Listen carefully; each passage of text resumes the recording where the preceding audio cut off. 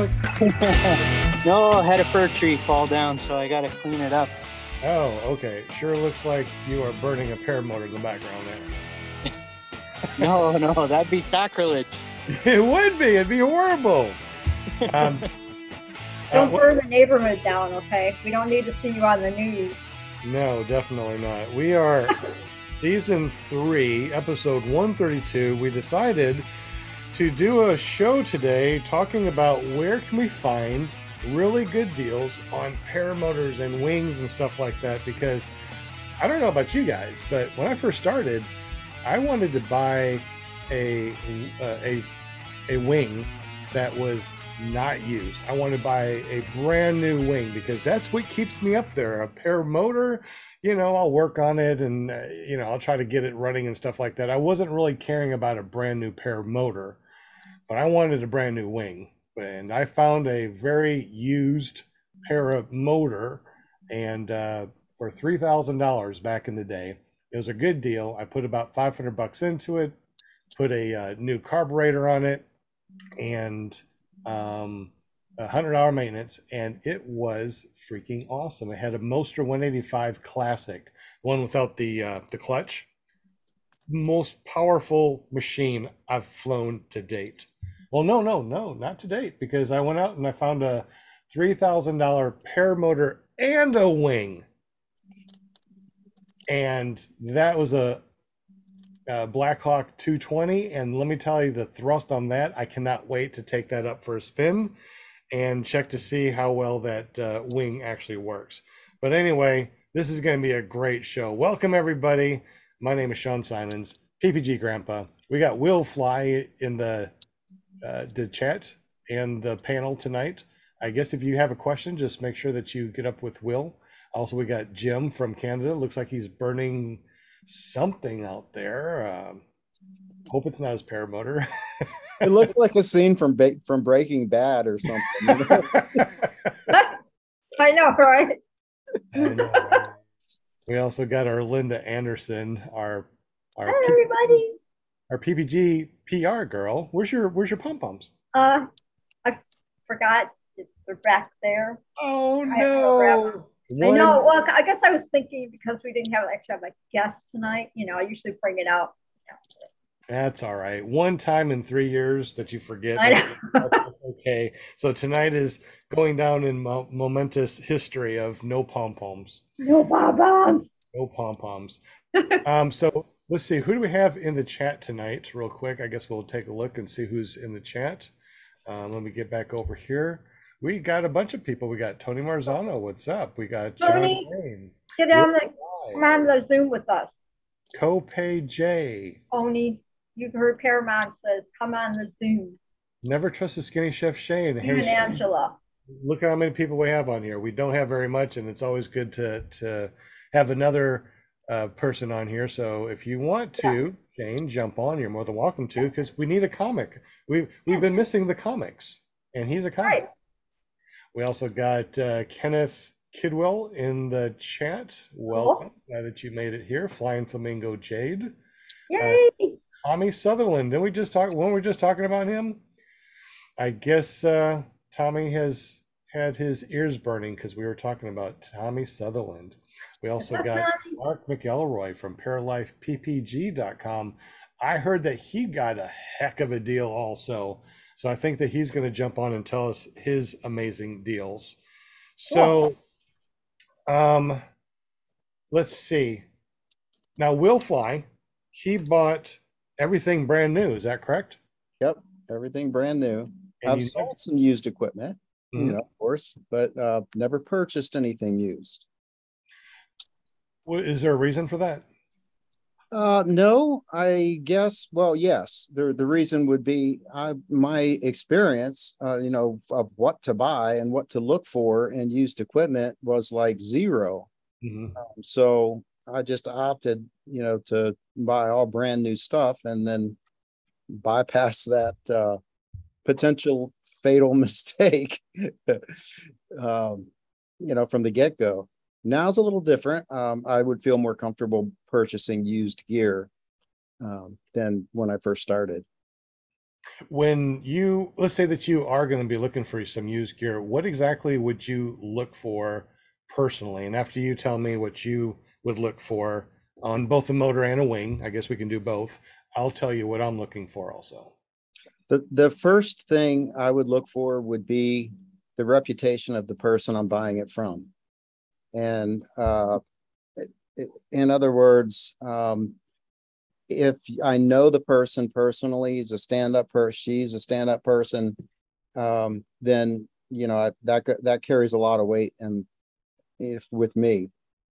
So I'd start there. And if I didn't know the person and I was still interested, I would ask around people that I know, if they know this person or whatever.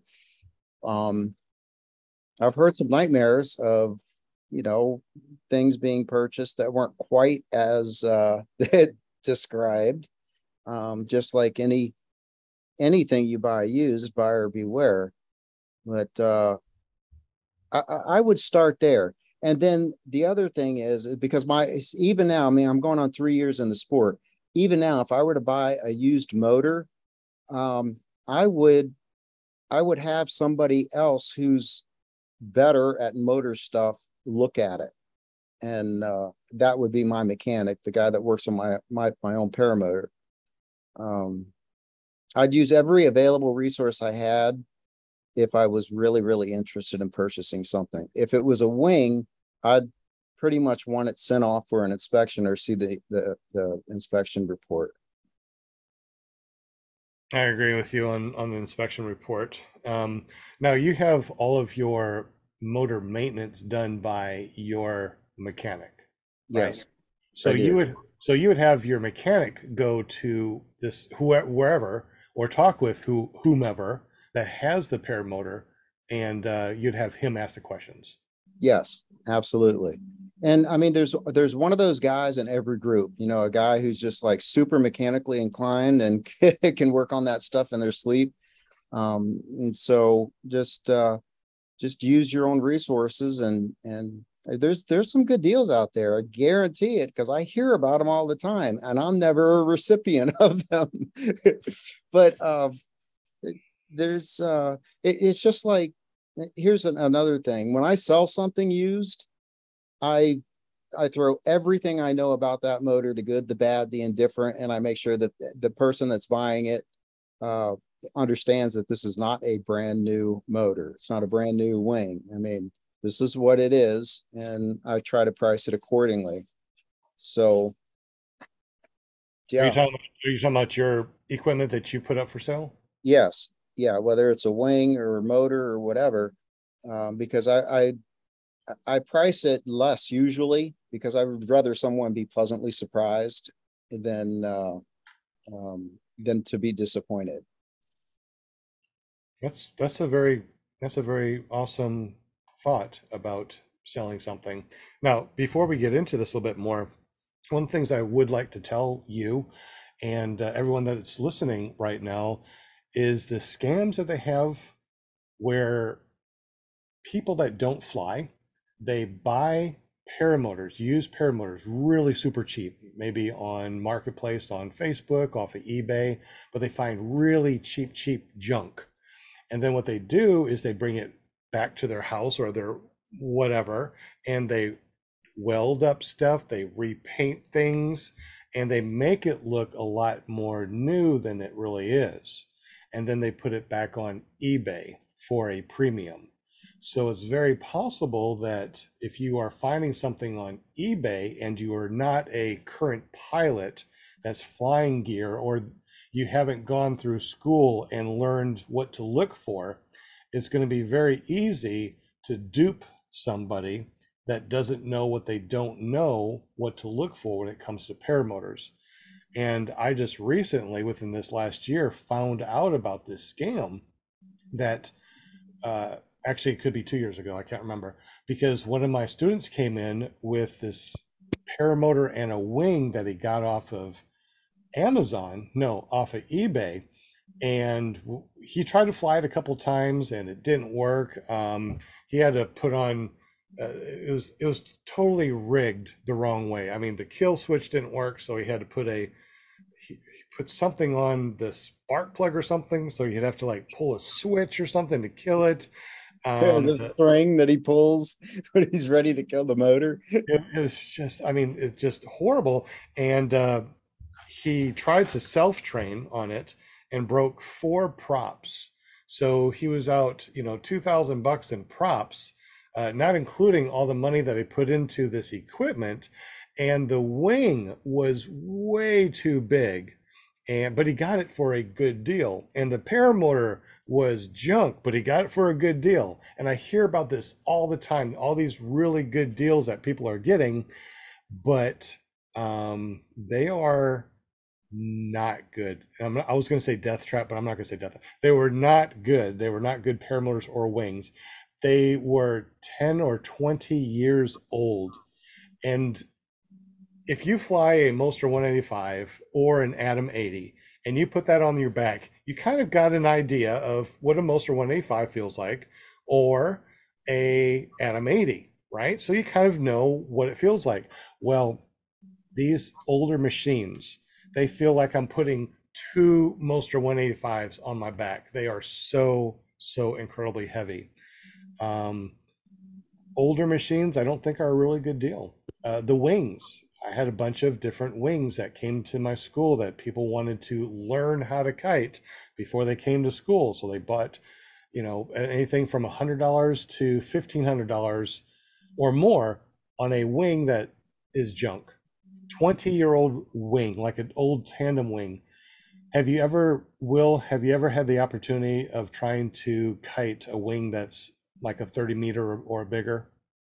Not 30, probably 28, I think was the biggest. Was it a newer wing? No, it was an older wing and it was a dog.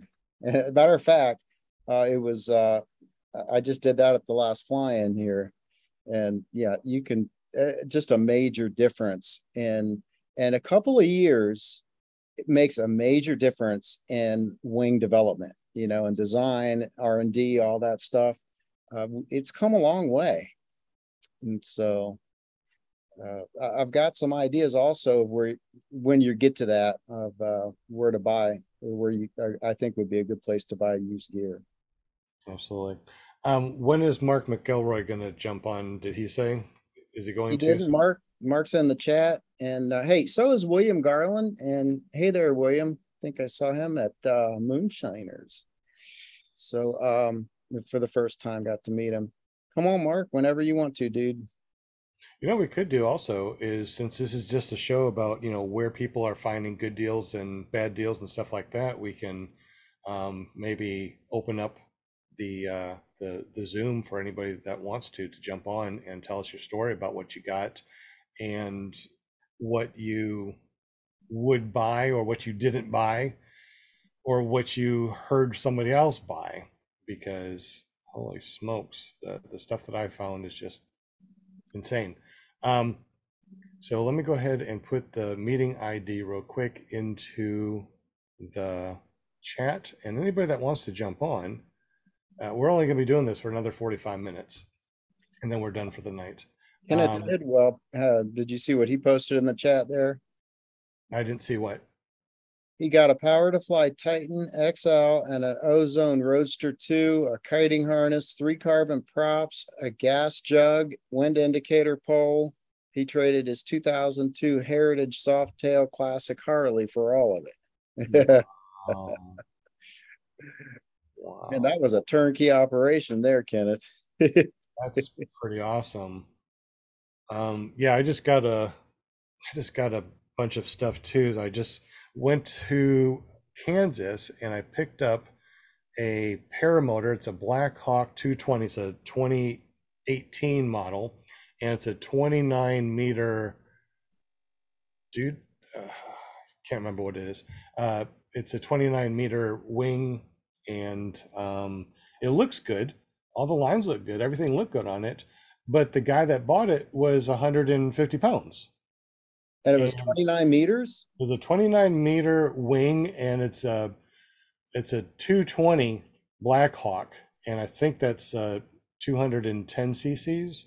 So it's massive. I mean, not massive. It's heavy. It's dense. It's really heavy.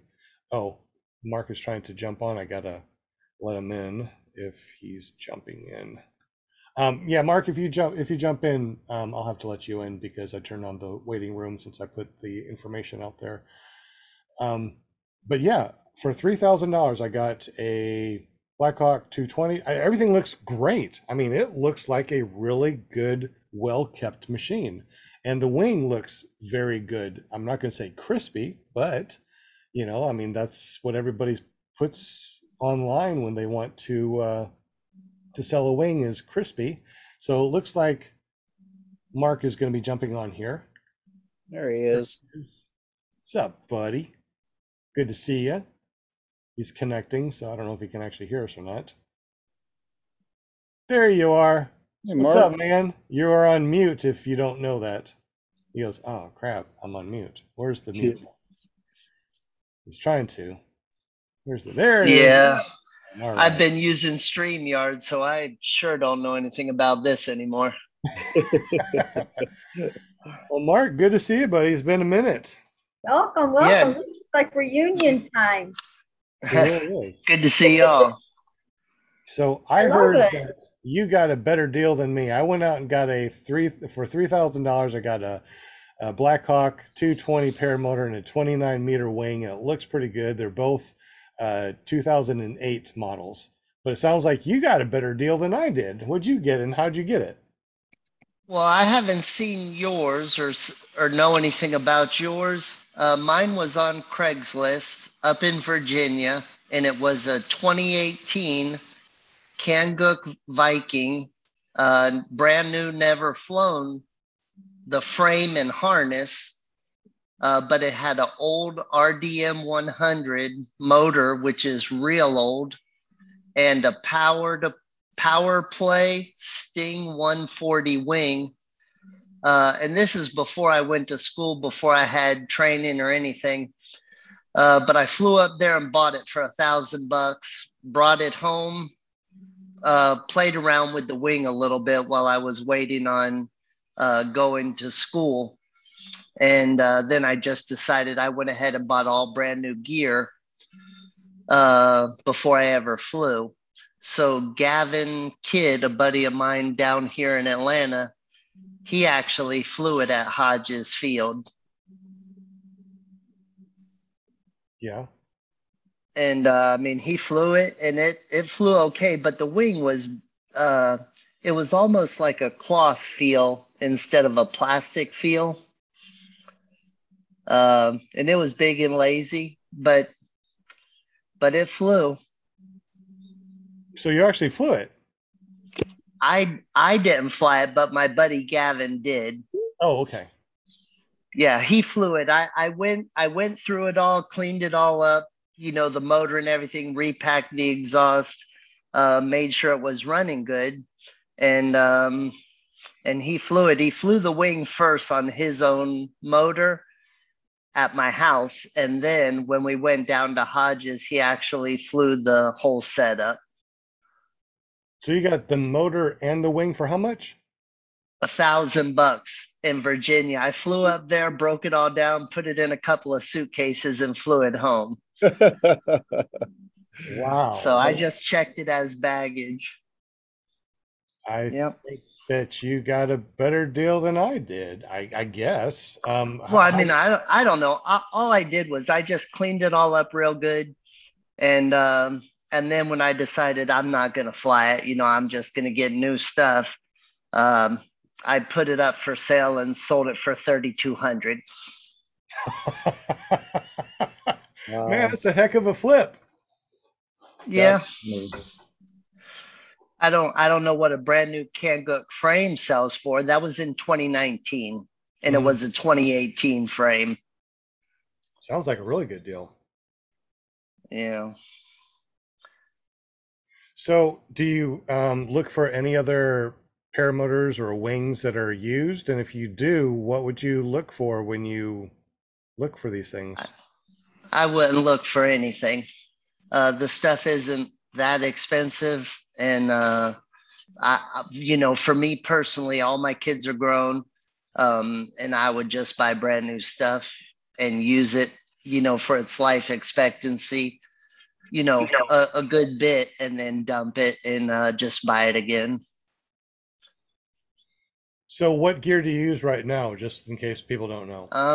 I have a Power to Fly Titan. Now, I've only been flying 2 years, so I'm no expert at any of it. But I have a Power to Fly Titan, Apto Lift EZR, Dudek Comfort Seat, and a Moster 185 Pull Start. And I mean, I bought a Pluma also. And then I just decided that I just wanted to stick with my Power to Fly. On the Pluma, I got dual start, mic super lights. It was all dolled up. And then I just decided, these things crank up usually on one pull, maybe two. So what's the sense in a battery and electric start and all the nonsense? So I kind of went back to just keeping it simple. I have Skyflar for strobe on the paramotor and PPG smoke on my helmet. So anyways, I just think now to keep it simple. So I tried to look on Craigslist right now when you were talking, and I can't find anything as far as paramotors on Craigslist. I did search for on eBay and actually found some on eBay, and of course on Paramotor Buy and Sell USA on Facebook groups. Other than those places, where would you look to find used paramotor gear? Any other place? I mean, for me on there's the one or two sites online for that are specifically for paramotor gear. I would look there if I was looking for something used. And which one was that? Where would you go? I don't know. I just know that there is a site. I've seen it before that has used paramotor gear, has wings all the time on there. Yeah, paramotor stuff for sale. You know where? Yeah, that's it. A great place to buy used equipment would be at a fly-in. You're there, you can see it, you can meet the person. You've got people around you that I guarantee someone's going to know about motors. And if you got any questions or whatever, for example, Bad Apples had a lot of stuff for sale, but they also had a Facebook group about that was Bad Apples stuff for sale. So people could list the stuff that was coming up. Matter of fact, I bought a generator at Moonshiners and that, was listed. But so Facebook, check the Facebook group prior to going to a fly-in and give you some ideas. If I was new and I was just trying to get into it, I would talk to an instructor and see if they had used equipment or some demo equipment to get, because they take good care of it. They know the stuff. And if it's older used, they've probably gone through it. Especially they're not wanting you to crash. They want you to succeed. So I would probably talk to an instructor this time. I didn't do that. I got fortunate. I got 100 hours on my unit before I burnt out my piston. And so I won, I think, but I sure wouldn't want to try that again, especially because I based the value of the item on the hours of the motor. And I found out later how easy it is to forge that. Oh, yeah. We don't have an odometer. I mean, I could say that I have only 20 hours on mine that has, 1,000 hours, and if I rebuild it and I start it up, you wouldn't be able to tell. It sounds like a champ. Runs like a champ. But yeah, mine has an hour meter on it, but I know how easy it is to zero it now. Well, not only that, but if you are flying a motor or you've had one for a while, sometimes the battery goes out, or sometimes it just breaks apart. And I had to You guys, replace mine a couple of times. you guys don't have serial numbers and registration certificates on all of the paramotors either, do you? No. We have to have them, and they include our N number or But C number. you're in Canada though, and it's a little bit different than the United States. So you do have serial numbers. We don't. Exactly. So it's a little bit of an advantage because we have the build date on there, and it's stamped on the machine. It's not easily forged. I think on the paramotors that I've had, they have stickers on some. They got some things that will show you a reduction, like on the Moster 185. You know, on this one it says 2.86 or 2.8. Is it 2.86 for a reduction? Oh shit, I can't remember. 2.68. I'm sorry, 2.68 for mine, and they also got a another reduction. So that's usually on the motor, but no serial numbers. Interesting. Here's something also that was good that you said instructor. There's another place that you guys can go for wings if you want a good used wing. If you go to Cloud9 or these other ones that will do the yearly inspections, sometimes the person that sends in a wing they say your lines need to be replaced, $800, and they're like, I don't need that, just keep it. So what they'll do is they'll replace the lines, and then they'll recoup their money from the lines that they put on that glider and sell you a really inexpensive glider that has been inspected. So check out Cloud9 and the other places that do annual inspections for a wing. That's a great idea. Yeah. I'm gonna look them up right now. It's good. It's good to call too, because I think Cloud9 had a page, but it was just for the people that sent in a wing, so you couldn't just find it. You could probably give them a call and say, hey, I'm looking for a used wing, do you have any available? So that's something to think about too. And now that you would be really good, I think, getting a used wing from a reputable place like Cloud9 or other places that do yearly inspection on wings. Yeah, that's the key, reputable, Yes. So I would, there's an example. Okay. I trust Sean's, I trust your opinion of Cloud9. So that puts me, that makes me feel better about, looking at a used wing from Cloud9. So yeah, I guess it is. It's all about the reputation of the person that you get the equipment from. And unfortunately, eBay, if you talk with the people, they might say that they do fly, but you don't know who they are. One of my students went on eBay and got a wing. I'm like, please don't get a wing on eBay, but he got it anyway, and it turned out to be a gem. I was very impressed. So I'm like, you did good on this one, but don't hold your breath on the next one. You never know when it comes from eBay, but he did really good. So I was very good, very impressed. I also got a couple other students that bought wings and motors, and when they found out that the wing or the motor was ancient, and when I say ancient, it's heavy, very heavy. We got a Nirvana as a trade-in from one of our students, because once they realized that this 125 was almost twice as much weight as a Moster 185 SkyTap Angel, which is a beast, they're like, I don't want to. Because as soon as they put on like an Animati, they're like, this is great. Why would I get something like that? I'm like, that's why you got to go to an instructor that has their own gear. The instructor says you got to buy gear. Did Mark leave? Sorry, Mark. Thank you for jumping on, buddy. Yeah, he said he's gonna. He sent me some video of that deal that he got, and I think in order to share it, I have to change my permissions or allow it or whatever. But I can't do that without quitting Zoom and logging back on. So that's what I was working on. Oh, okay. Well, if you got some stuff that you want to share, you're more than welcome to. I should be able to put on here that you can.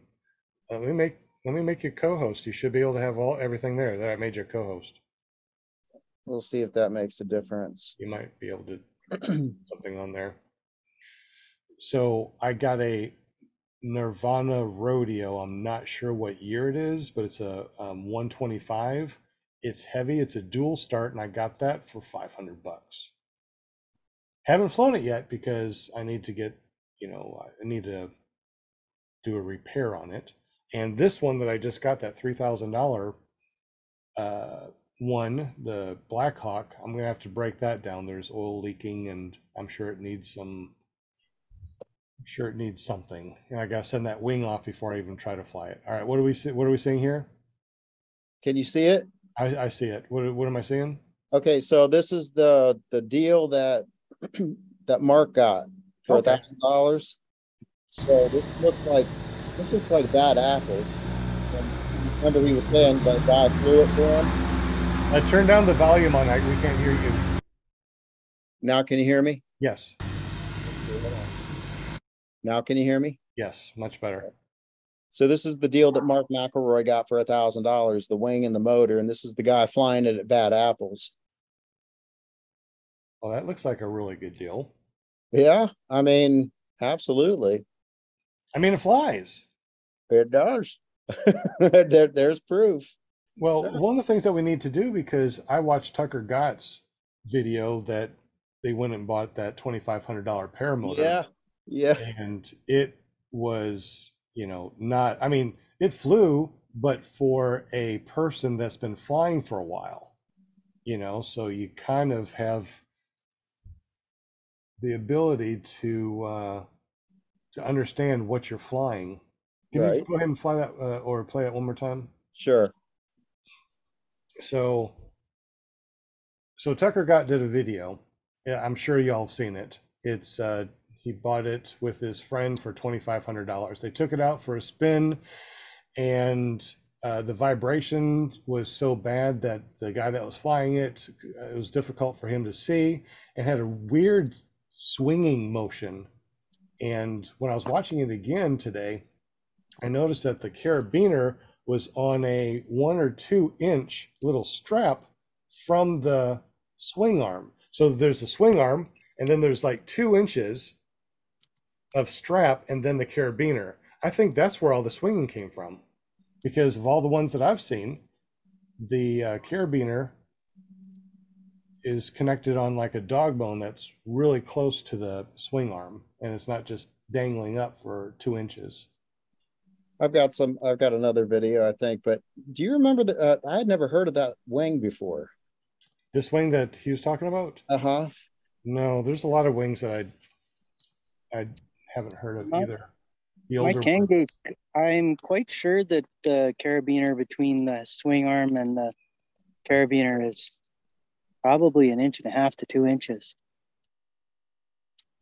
Well, it was a Kangoo that he bought, right? But the wing, I'd never heard of it. I'm sorry, are we talking about the Tucker Gott or Mark? The Tucker, no, we were talking about Mark's as we were watching that video. Gotcha. I watched that video of Tucker's too, and I remember him saying when he started it, he said, "It sounds like a paramotor." Yeah, must be a paramotor. See if I can find the other video here. Yeah, so I'm trying to see exactly, and if I can pull this up and stop it at that one place where they're looking at the swing arm, I'm like, that doesn't look right. That looks like there'd be a lot of play there, and that's probably what was going on. So Tucker did that one. Is it a $2,500 paramotor worth it? Then there was another one. Somebody made their own paramotor for $99. Was that it? I think there was one that said that he made a paramotor for $99. No, it was a trike for $99. Okay, so let me go ahead and share this real quick, unless you're sharing it. No, no sharing? Okay. So I'm going to share this. And this is what I was talking about. So right here on the swing arm, it's connected here, but it has this big 1 to 2 inch thing strap, and then the carabiner's connected to it. So I don't know if you can actually see what I'm talking about. I mean, I just tried to find it, but do you see what I'm talking about on that swing arm? Yeah, I see it. So it's connected here, but then you have 2 inches and then a carabiner connected. So when he has his risers on here, you got 2 inches plus the carabiner, and then the risers start way up here. So you almost got like 3 inches above your swing arms before the risers even start. And I think that's why he was having that weird oh, there it is. I think this is it. Yeah. So this is what I was talking about. You see it? Jim, did you say that your paramotor had this? Yeah, mine does. It's very similar to that. Maybe just a little bit shorter, but not much.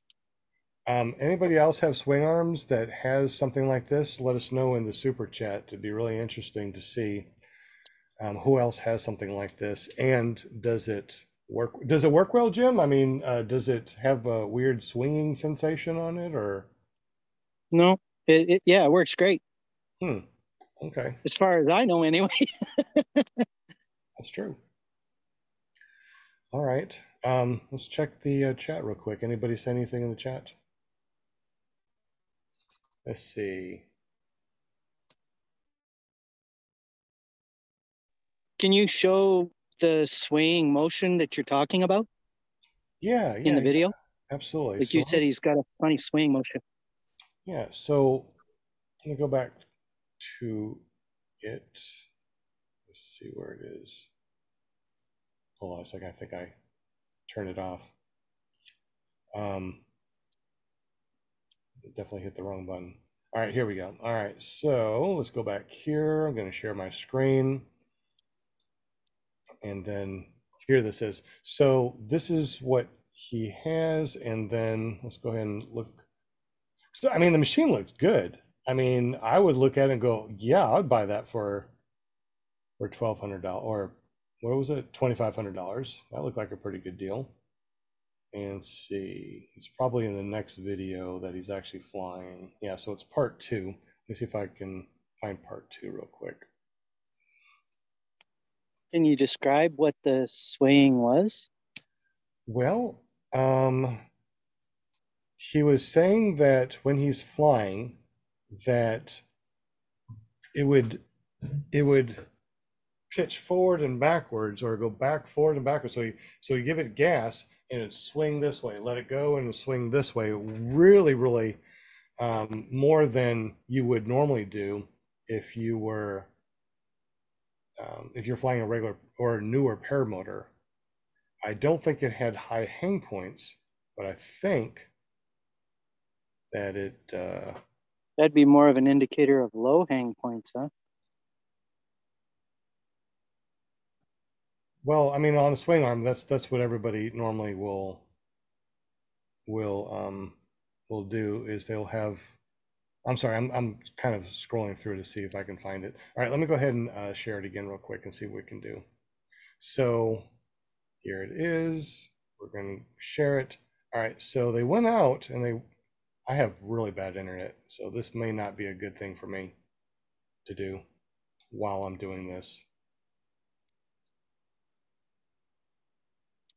So does somebody else have access to bring this up? Well, I guess I can do it now. All right, so here it is. So here he is over here. He goes, watch me. So he zoomed in. So when he, see how it swings forward and backwards? So he was trying to show it on video that he was really swinging far forward and backwards, and the risers were right there. And I think it's because of that tab. And he also said, too, it's extremely, it vibrated a lot where he couldn't even see. It was causing him to have blurry eyes. So that's pretty bad.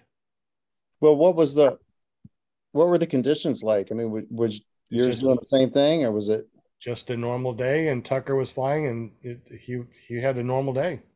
It was a normal. I wonder if it was a thrust angle issue. I think it was because of the way it was connected to that swing arm. I think it was. I have no idea because I don't have that in front of me, because it just looked like that's probably the reason why I was swinging back and forth. But if yours is like that, Jim, you'll have to, the next time that you get to your paramotor, you'll have to take a picture of it and text it to me so I can take a look. James in the chat actually did some skydiving at Moonshiners. It's pretty impressive. What? Yeah, man, jumped out of an airplane, just crazy. But I don't know if I'd want to jump off a perfectly good airplane.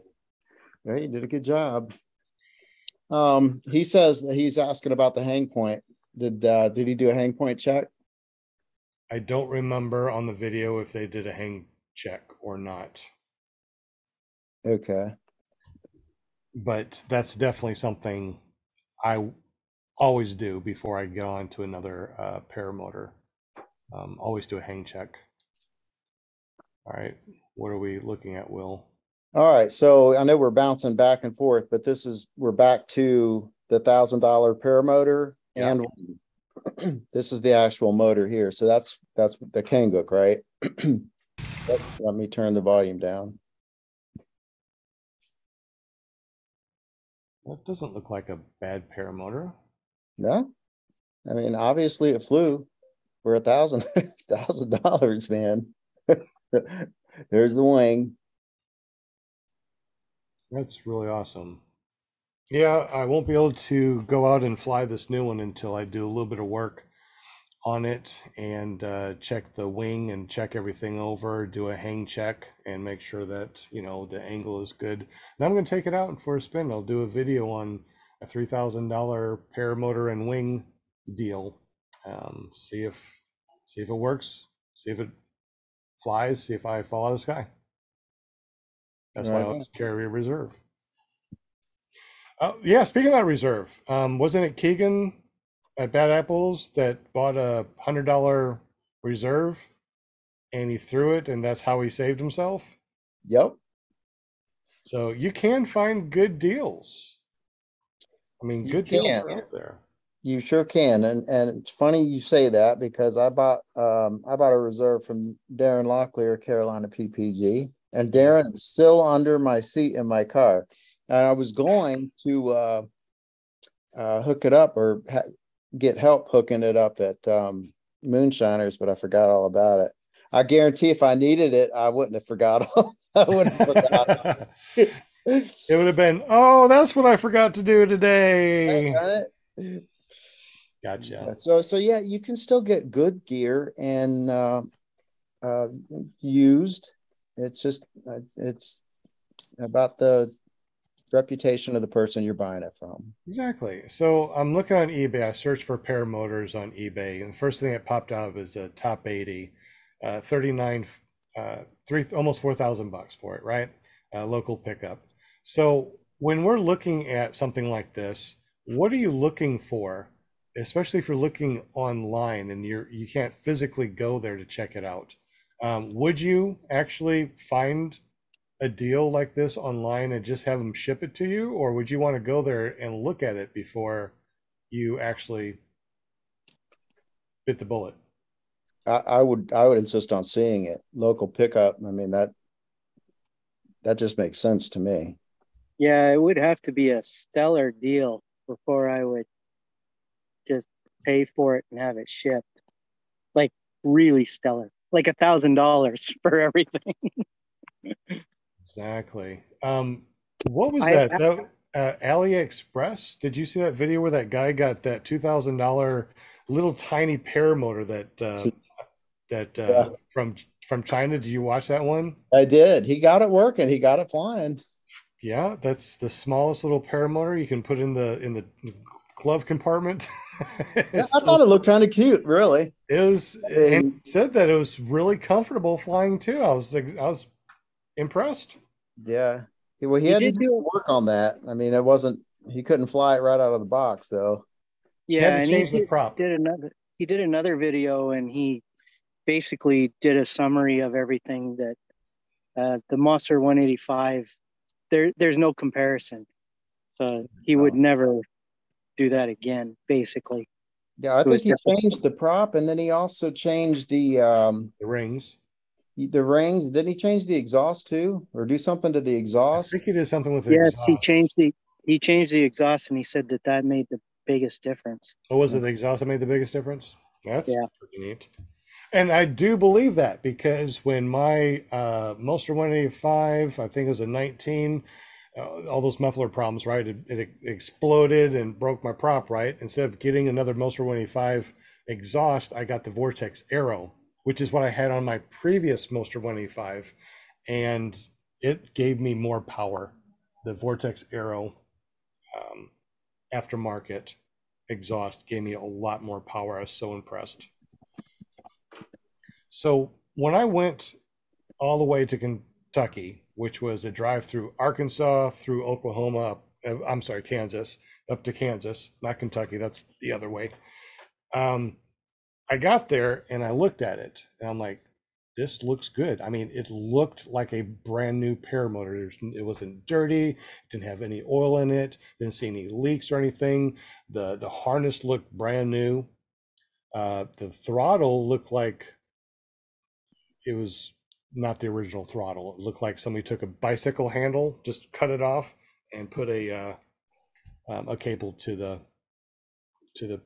carburetor. And the carburetor, you know, I have that little button to push. That was broken off, so I'm gonna have to replace the carburetor for sure. But anyway, I would put it on my back, start it up.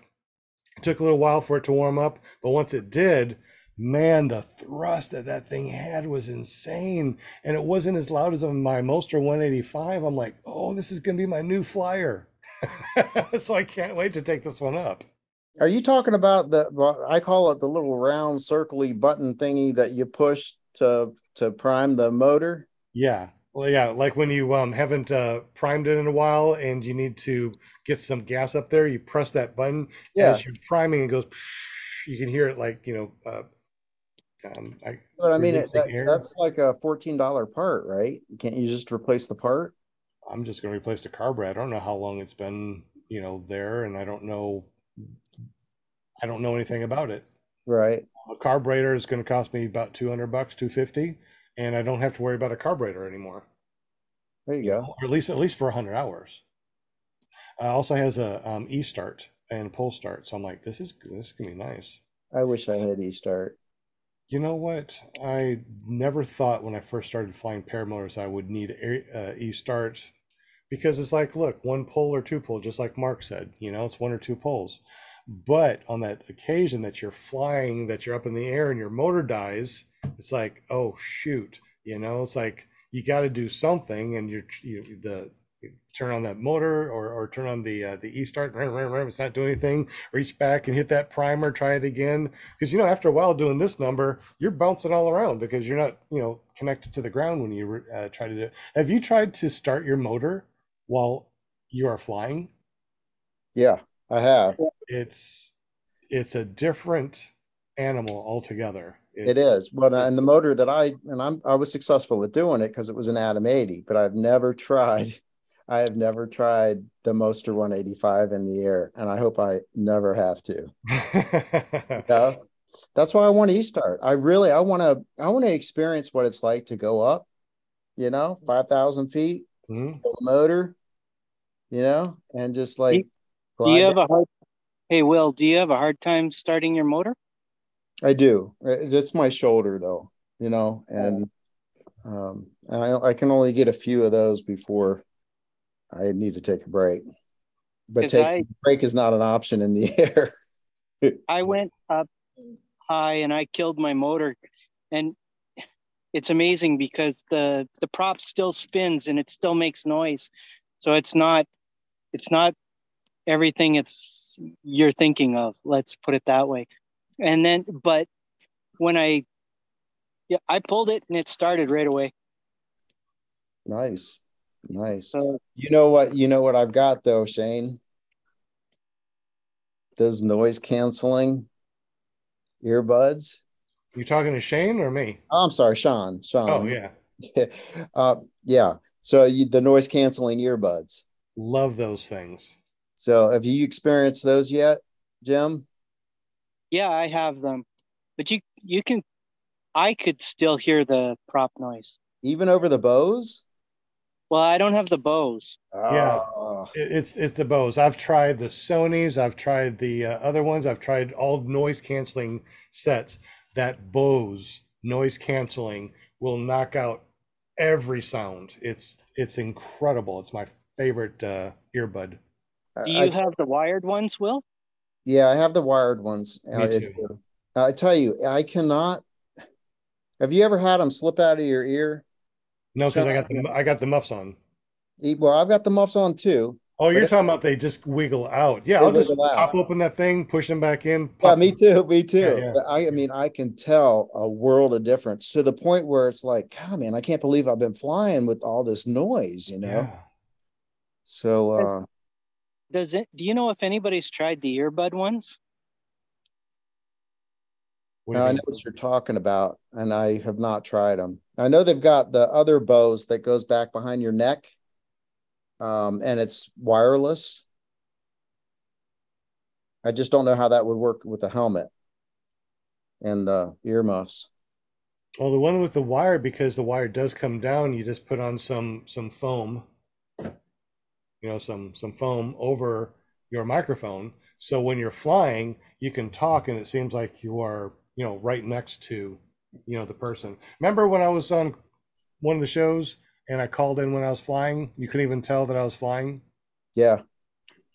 Yep. That was just a regular iPhone buds that I put on that was connected to my iPhone. That's before the Bose, and that's how good the noise canceling was. It's pretty insane. Do your Bose do they connect to multiple Bluetooth things? Like, could you connect it to It's not your Bluetooth; phone it's wired. and to your ICOM radio or your It's wired. I just connect it. I have a chest mount, so I connect it directly to my phone and into my ears. oh, okay. So it's not just a wire and then wireless. It's directly connected. Yeah.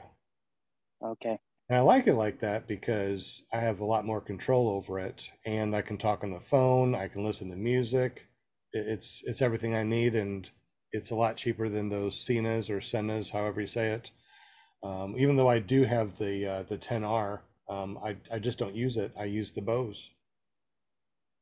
It's pretty Yeah. awesome. Does anyone in the chat use noise canceling? And if you do, what do you use? The only I thing, use the only disadvantage of the Bose, and it's like we need more wires, coming out of our chest and going all over the place. I would like it. I would like a wireless option. I use the Samsung earbuds and they cancel out the sound pretty good, but it's not like you can't hear the motor. You can hear it. And and the problem with them is that I cannot connect to my Rexon nav radio and I and connect to my phone. So if I get a phone call, I can't take it because they're earbuds and I can't it doesn't connect to my boom on my Cena, and so it's kind of a pain. I don't even use a airband radio. I got one. It just is. I just don't use it. I got all sorts of different things that I thought that I needed when I was first started to fly. All I need is a phone, earbuds, muff, helmet, and I'm good. Yeah, Yeah. this time of year I've seen a few crop dusters and it's a little disconcerting. And also I've been flying some long distances and I've been getting up to 8,000 feet to catch the right wind currents. Wow. And so then I'm getting into kind of dangerous territory. I mean, I'm in safe areas, safe. I'm allowed to fly there, but so are other people. I see. Yeah, it's like the. What's that, Will? Go ahead, Will. Well, I was going to say that reminds me. If anyone's got I've got to use the micro avionics, and I need an adapter for the ICOM aviation radio. If anyone has one laying around, let me know. Hit me up. There's another thing, those Rexon 530, I think they are RHPs. You can't get parts for them, and I don't think they're available anymore. So my charger blew, and now I'm without a radio, which sucks. Yeah, because now I gotta go and buy another. What are the ICOMs? Are like $500 or $600? Yeah. I don't know. I got mine for like 200 or 150 or something. I got a really good deal. You're always getting good deals, man. That's because you got the Rexon though, didn't you? I don't remember what I got, but it works. I mean, Yeah. I got the Rexon. It's great, except the charger blew. So now I gotta try and figure out how to make the charger work. Can't you just buy a new charger? Nope, they're not available. Really? I think they stopped making them, and they stopped making parts and everything for them. You can't even find them for sale anymore very easily. Interesting.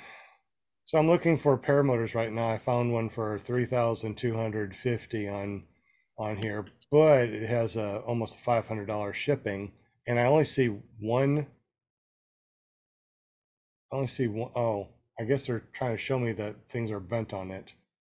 Only one picture, and it really doesn't give me much other than it has 40 hours on the unit since the rebuild. I have no idea how old it is when it was built. I don't know anything about this. I tell you, looking on eBay is kind of scary for paramotors. Scary as in like I don't know what they have. And a lot of times too, they don't even show you what the when the manufacturer was. Like this wing I got. I couldn't find a placard inside the wing to tell me what year it was or what size it is or anything. So I'm like, all right, I'm gonna have to look at it a little bit harder the next time that I open it up and take a look. Let's see. So the places that we look to find cheap paramotors or inexpensive paramotors that are good. We said Marketplace, on Facebook, paramotor buy and sell in the USA, eBay, Craigslist, but the best one seems to be a Fly-In since you're right there. And also too, Jim said check for your instructor, and I also commented on check Cloud9 or the places that you send your wing in to see if they have any good wing deals available. As far as when it comes to like paramotors, you might need to be kind of your own mechanic, unlike Will that has his own mechanic that can go and check out things. If you want to you make it sound like I've got him on speed dial. You got your mechanic on speed dial. Hey, go check this out for me. And so one of the things that I look at when I go and look for a used paramotor now is I will bring my tool bag with me, because most of the paramotors are going to be pretty much the same type or same kind. You know, you got your full 4 head bolts, you know, you got a carburetor, you got a throttle. I mean, there's really nothing there, but you need to open up that head to take a look. So there's 2 ways of doing that. You can take out the spark plug and you can put in one of those little cameras and take a look at the head, right? You can look at the head, you can look at the cylinder walls. It's the same one that you use for like a car and something like that. And they're really not that expensive. Matter of fact, you can find the really tiny cameras, you know, probably $20 now. They're just not that expensive. That can connect to your cell phone, so you can see what you're looking at. The second thing that you can do is actually take off the 4 head bolts, open it up, and you can actually look and see physically the inside of the head. So you can look up here, you can look on the head itself, and if you know what you're doing, you can actually pull off the head itself and take a look at the piston rings. Now, I don't know if I really want somebody to do that to my paramotor that I'm selling, but taking off the head, no big deal. I do that all the time anyways. I always change out, I always pop off the head, clean off the head of the piston. I clean this up and make sure everything looks good. And that exhaust port always gets clogged. So I clean that up and everything works out great. So I look at that. That's the big thing. Secondly, when I'm looking at a paramotor that I want to buy, a used one, it's that carburetor. You got to look at that carburetor and also all the different seals. That was a seal. But I'm bumped. That was a seal joke. So you look at all the different seals and make sure there's no oil or anything like that that's leaking that you can see. Obviously, you want to start it up. If you can't start up the motor, or you can't get it started on your back or rack, it's probably nothing that you want to buy, because you're going to be doing something with it. If you will, we're going to look and buy a used motor. What would you look for? I would look for my mechanic. What would you look for that has a mechanic? What would you look for and say that your mechanic couldn't get there? What would you look for physically I guess I would look. I guess I would look for oil leaks. I would look at, I guess, the Hobbs meter or whatever the time that it had, but like I know that can be fudged or put on late or whatever. I'd look at what I think I would look at is for anything that's been freshly replaced. Like the netting, sections of the hoop. I mean, the cage or whatever. But again, I wouldn't buy it from somebody I didn't know. I mean, that's pretty much a hard, fast rule for me. If I don't know the person and I can't get any information on the guy or girl's reputation, then just ain't not going to get it. Not going to get it. No. That's interesting. If you guys are still here on the super chat, let me know what you would look for when you are buying a used wing or paramotor, and we'll go through that in just a moment. What were you going to say, Jim? Something that I did was I asked him to fly it for me. I wanted to see that thing flying. And I watched his reactions and how he acted around to see if he was scared about what he was doing, or, just I wanted him to be comfortable flying that thing. Yeah. But up in Canada, like you said too, you got a placard that or a stamp that. Yeah, it tells you the year and the date it was built, so you've got a little bit better idea. But. And also, how about a wing? The wing has the patch on it, right? So you can read that, and you can make sure that it's the correct wing, and that you can check the year and everything. So yeah, but I think you guys have that too, because that placard on ours. What's the oldest wing that you would buy? Year wise, 2000 what would be your oldest year that you would buy? Me personally, 2017. That's what I have. And I probably wouldn't buy another 2017 just because, hey, newer the better, right? Exactly. So what's the newest that you would, or what's the oldest that you would buy right now used if you were able to? Probably 2020. 2020? Or, yeah, in around that area. How about you, Will? I'd want the next generation because I have a MacPara Charger. No, there's the MacPara Charger 2 is out, so I might consider that. Or I might consider the Colorado, or, something a little bit newer anyway. Yeah. I would say 2020 would be also my number, but it's not so much about the year. I mean, because some guys put hundreds of hours on their wings, and they can do that in a very short period of time. Absolutely. I'd say it would be more about the inspection than anything. And now I can kite the wing, so I could pop it up and see, and I could feel what it would be like. But when you're first starting, you have no idea. You might be able to kite it, but you haven't done a bunch of wings, so you don't really know what you're getting into. That could be a super advanced wing, like an F1 or something, and you wouldn't be able to get it up anyway, maybe. That's true. And I don't know why, but I see so many students that are buying gear before they come to see me or see an instructor. and they're always getting these huge tandem wings. And I know why, because those are the wings that you can get for $1,500 and less. Sometimes you can get them for $1,000, because they're old, but they're like, it's like an Afghan with rope. It's like almost impossible to pop these damn things up. Freaking burlap sack. I know, right? They're horrible. I mean, they look good, and it goes back to like we just talked about. I got my Roaster 3. It's a 2019, brand new in 2019. Went to 2 or 3 different SIV courses that year.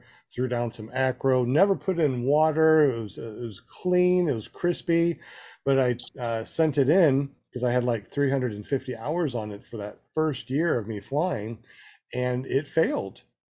It failed, but it looked brand freaking new. And it'd be so easy to be a jerk and try to sell that wing, saying, hey, look, it's still crispy, it's looks good, and then try to sell it for what it's not worth. And unfortunately, that happens a lot, especially on eBay. Unfortunately, you get a lot of junk out there. Back to the reputation. I mean, someone who's got some skin in the game, they've got something to lose. Did you see Paramotor Steve's comment? No, I haven't looked at the chat. Let me go ahead and go over to the chat real quick and take a look. So what do we got here? He was saying that he would check the strength of the cage. And Tony Marzano said he would check the belt, number 1. And Never Trust a Skinny Chef Shane said that he's only going to buy new, period. Yeah, it just, so the reason why I did what I did is because I do have a school, and the kids are really brutal when it comes to kiting these wings. And they'll drag them on the ground, they'll get them caught, and they'll still try to pull them. They'll flip over and they'll land hard on the leading edge. Just brutal. So having some wings like my wing, and I think somebody asked me, Greg Frederick said, what failed on it, porosity or lines? The lines failed. Everything else was good on it. The reason why the lines failed is because acro and SIV. So wait a minute, what happened? Did somebody, hold on, what is this? I see somebody gave me $1.99, a $2 donation. When was that? Do you see it? I don't see it. Somebody popped up. It was Copay J. I had to scroll back up. I saw it right here on my stream thing. Copay J donated $2 in the super chat. Thank you very much. Appreciate it. Right on. I sure didn't see that. It's not showing up in my chat. I didn't see it either. I also see somebody saying something to Sean. Let's see what it says. Greg Laney said, with technology products, sometimes to best until technology is proven before jumping on the bandwagon. Is there ever a time when you wait to read the reviews before buying a wing? I always demo the wing. Matter of fact, on my wings, I demoed first. After the Roadster 3, I demoed a Gin Vantage 3, and it was lifty. It was great. And I'm like, I'll buy this. This is great. Then I demoed a APCO Lift EZ R. R's for racing. I think that's what Mark McElroy said that he has. And it is so solid. It's great. Will Fly donated $5. I just wanted to see if that thing worked. Resurgence PPG rocks. Thank you very much, Will. Appreciate it. But totally lost my train of thought. I don't know where I was going with that. Just totally gone. I'm sorry, man. I'm at fault. It's not you. It's Grandpa. Give me that $5 back. So, Sean, did you buy your first setup brand new? Me? Yeah. I bought the wing new. So I bought a brand new Roadster 3, 2019 Roadster 3. And I was training with an Afghan with rope one of the ones that my trainer was able to let me use. So it was a POS from HE double hockey sticks, right? It was just an awful, awful training wing, but I was able to train. So when I opened up my brand new wing, my Roadster 3, it went poof. And I'm like, oh my God, I love this thing.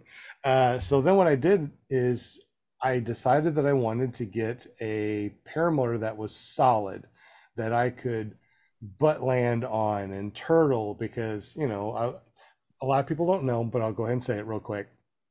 In 2017, I had some really bad heart failure, a valve broke, and my ascending aorta root expanded to like almost 6 centimeters. I don't remember what it was. It was just huge. They said, you are going under knife. So they cut me open. They put a sleeve over that. They fixed my mitral valve.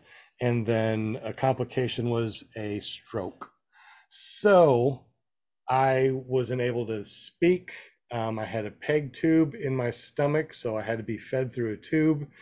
Long story short, when I first started, I wanted to learn how to fly. And the reason why I wanted to learn how to fly, because when you don't eat, or you can't eat, you can't speak and stuff, you're like, man, I want to see something. And before I learned about the mukbang, where you see people eat, I searched for cheeseburger. And here's Tucker Gott flying on this machine with a sheet and a backpack to McDonald's. What is this? And he's actually the reason why I was able to, just muster everything I had to get better in 2018 so I could learn to fly in 2019. So when I started flying in 2019, I still was very weak on one side. My knees would still buckle. I wasn't able to stand very well. It took a long time for me to learn to kite.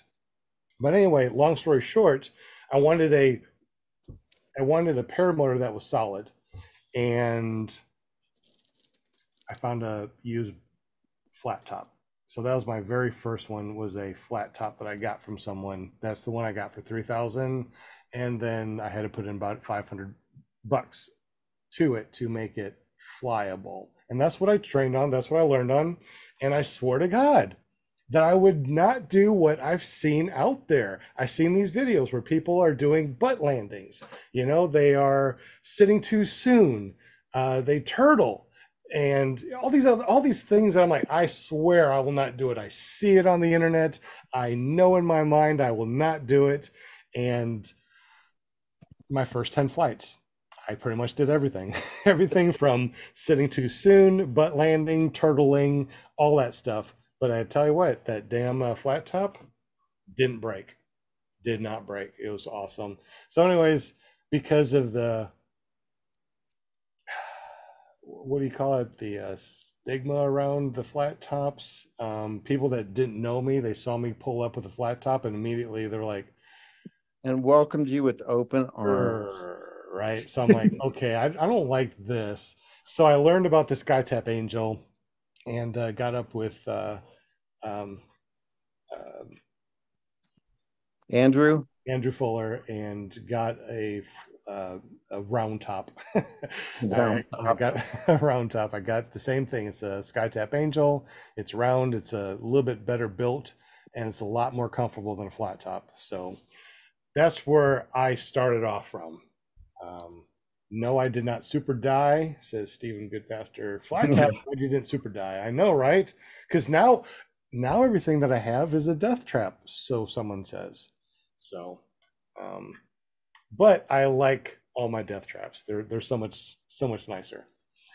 Yeah, anyway, that's John said something that it is kind of interesting. He said inspections are graded. Even a pass doesn't mean the wing has much life left. So how are they graded? Is it like an A, B, C, D or whatever, or do they give it a time? Or so they send you back a sheet and they color code it. So green, yellow, red, right? So green is good. Yellow is like, okay, we're getting to the point that, it's still flyable, but, and then you have the red where it's like, no, it's not going to pass inspection. So when went through inspection, it basically said that the lines were stretched and they didn't hold the weight that it should because of the SIVs and the acro that I was doing. Mm-hmm. So you bought David Carroll's flat top. Yes, Tony Marzano. Yes, that was it. David brought me into the world. So always love it. But yeah. Anyway, I forgot what I was saying. He probably was selling it because of the reputation. It was good. It was really good because think about it. The motor was great. So what I did is I bought the flat top. I bought the Angel frame, and then I took that motor off of the flat top, which was the Moster 185 Classic, lots of power. Put it on the Angel, and that was great. And then when I was ready to buy another motor, I got the Moster 185, the Mine 19. Took that old motor back off, put it on the flat top. Now I got a brand new motor on my Angel, and then that's when I sold my very first flat top to a good friend. And is he still your friend? Still my friend, believe it or not. I don't know if he wants me to use his name or anything, but he's a pretty popular guy, not on paramotors, but what he does, very, very popular. And so he bought it from me. He took it home to go train with it. Well, he never got the opportunity to train with it. So years later, guess who he calls to go through training? Yours truly. Yep. So he came up and he trained with me, and we got him a bunch of flights, and he was able to fly the paramotor. Right on. Pretty awesome. And now I got the Atom 80, the Power to Fly. I got that Nirvana that I'll be working on because I got that for $500. It has an E-start and pole start. It's heavy as hell. It's only a 125, so it'll be really interesting to see what I can do with it. And then, of course, I got this Blackhawk 220, which revs up and starts. I don't know if I want to take it up for a spin, but with the reserve, why not? So now I got a couple more to go play with and play with. But it does take a lot of money. So if you do get a used paramotor, you're probably going to have to put some money into it to get it up to standards.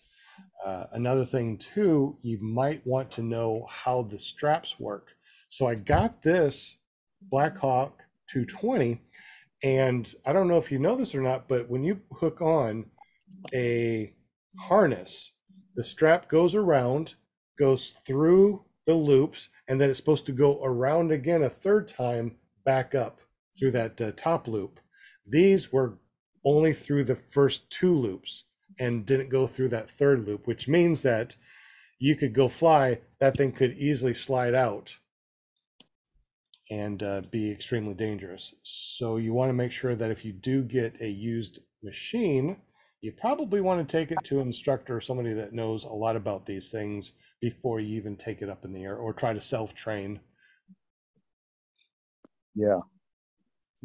Then no matter what, at when I first started out, I don't recommend that anybody when they're first starting out just go out and buy anything on eBay or Amazon or Craigslist or anything. I liked what Jim said.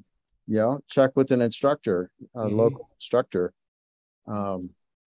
They at least have the ability to look at you and judge your situation and know whether, at 100 pounds, you shouldn't be getting a Moster 185, most likely, in a 30 meter wing. And right. Yeah, and like I said, this guy was like 150 pounds. I bought this from, and he had a Blackhawk 220 with a 29 meter wing. It's like, that's ridiculous. And he said that when he went to his first day of training, I forgot who he said that he was going to train with, but he never did train. He went back to school, so that's why he's selling it, so he could have school money. But he said he went there one day, and the instructor said, yeah, that's perfect for him. I don't know if that's right or not. I know, right? I wonder. Greg Frederick said a $40 line, maybe less on discount. You probably could have restored that first wing to have hundreds of hours of life on it. Well, here's interesting.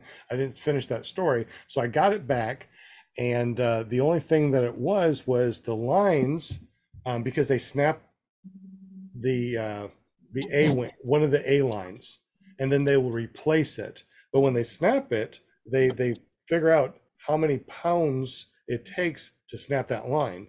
And I'm going to throw out a number. It's probably not right. It's supposed to hold 800 pounds, but it broke at 300 or 400 pounds.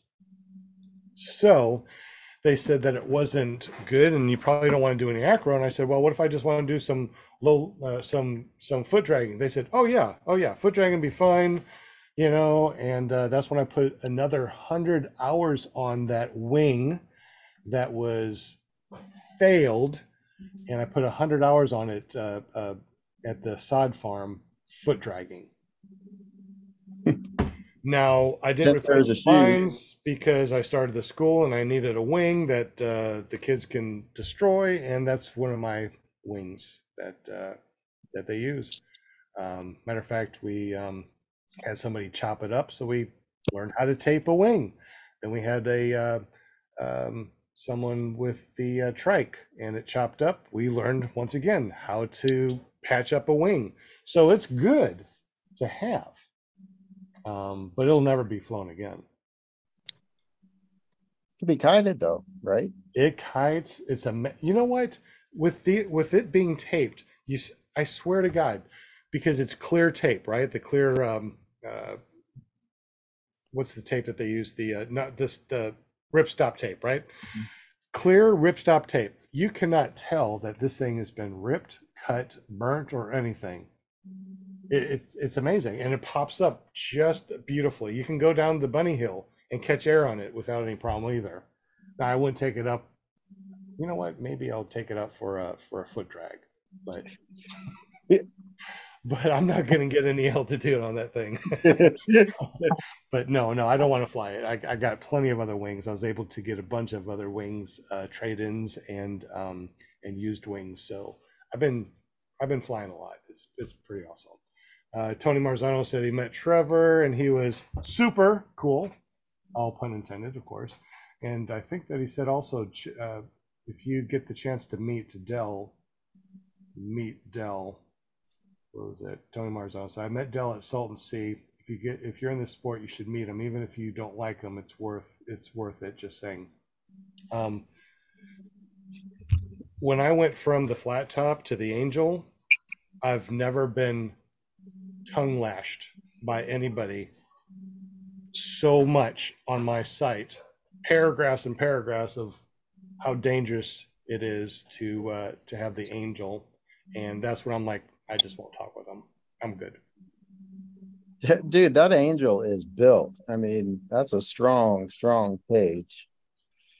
Plus, if you break any part of the Angel, the guarantee is if you're videoing it, he'll send you out free parts. How many other dealers out there, if you break a frame, will they send you out a free part? Nobody. Is he going to do that for the new one? The Spartan, I'm not sure about the Spartan, but for the Angel for sure. I don't know about the Spartan. I would like to get the Spartan. That's like the Angel with it just being a regular paramotor with swing arms, and it doesn't look like an old flat top that's a round top. It has the 500-pound test netting, so you can't put your hands through. The hoop is solid, so you can do a forward inflation, powered forward inflation without it warping. But I don't know if he does the same deal or not. But I would like to get one of those eventually. Met Trevor. He was super cool. I like Trevor. I like Trevor a lot. I have no problem with Trevor. He's a good kid and smart. I don't have any problem with Trevor. I think he's a good guy. No doubt.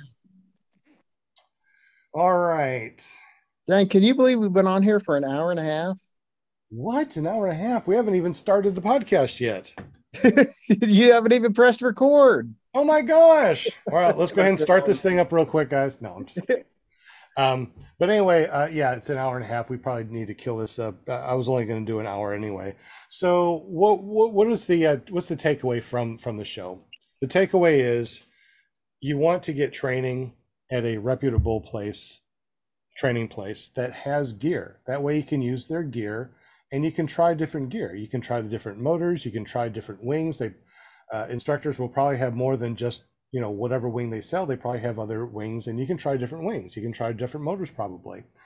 So they once might have used equipment. What's that? They might have used equipment too.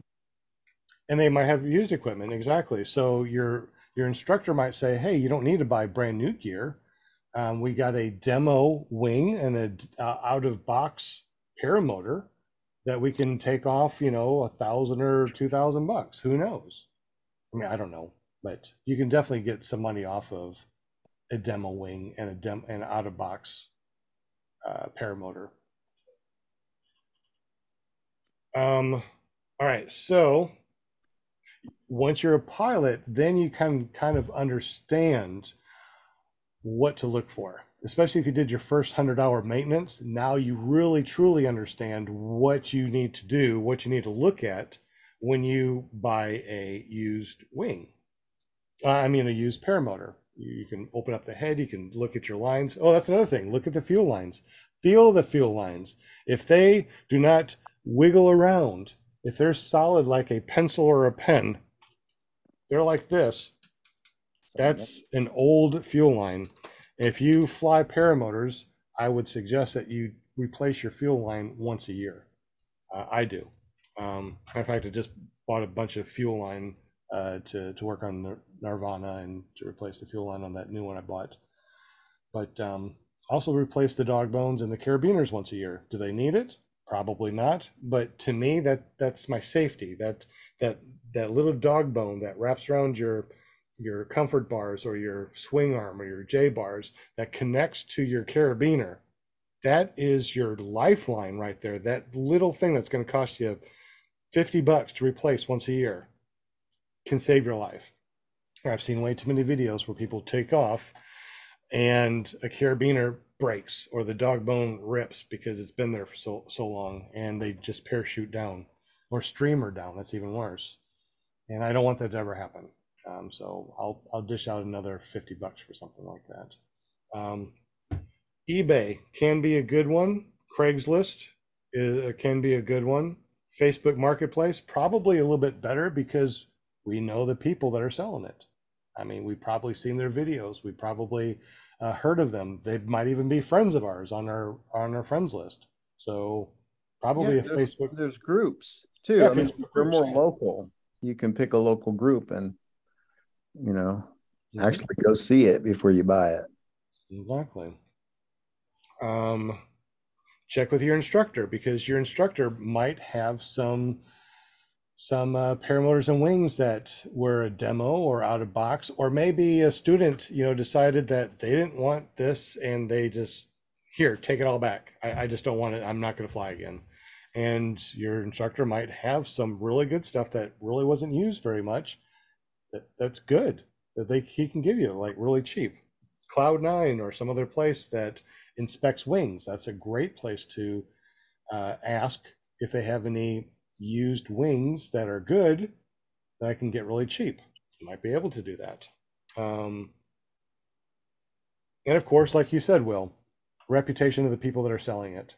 I think that is the big key right there. If you don't know the person, you probably need to make sure that you got inspection for the wing, and you probably need to go and actually look at the paramotor with your own eyes, kick the tires, so to speak, and make sure it does kick over and run. Will, Jim, any other takeaways? No, man, it's been a great meeting. Zoom. It's been a great show. Well, it's been a great meeting. Yeah. We meet on Mondays. But as far as takeaways, Will would rather have his mechanic go and check or just buy brand new stuff. Mark McElroy said he would rather just buy new stuff and doesn't want to deal with anybody's used stuff. Jim? It would be I would have to judge each situation differently. But because I mean, there are so many variations to the puzzle, right? Exactly. But I would lean toward, I would definitely want to know the person. I would want to know the equipment already, basically know it's been flying. Like, for example, Will was talking about selling his wing. I'd be comfortable buying a wing from Will any day. But I wouldn't just do that from anyone. Yeah, and especially the wing. I mean, if it came down to which was more important in buying used, I would say the wing. You know, is to buy a new wing, a new wing. a new wing and a used paramotor. Yes. Uh-huh. Yeah. Knowing what I know now, I probably wouldn't have bought the way I bought. I mean, I got fortunate. Everything worked out well, and I've gotten 100 hours on my stuff, and it's all been good. But there's just too many variables, things that you just don't know. Mm-hmm. And I would prefer that my instructor had gone through it thoroughly, brand new, or my instructor had gone through it thoroughly before I flew it, which that didn't happen because it was my equipment, my stuff, right? My instructor looked at it, but he didn't go through it thoroughly to make sure everything was good. Gotcha. Stephen Goodpasture says, don't forget Alibaba.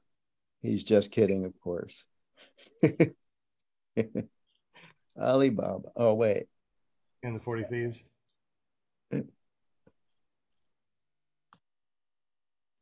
You can build a paramotor. Yes, you can build a paramotor. I've been trying to build a paramotor. You think that I've been trying to.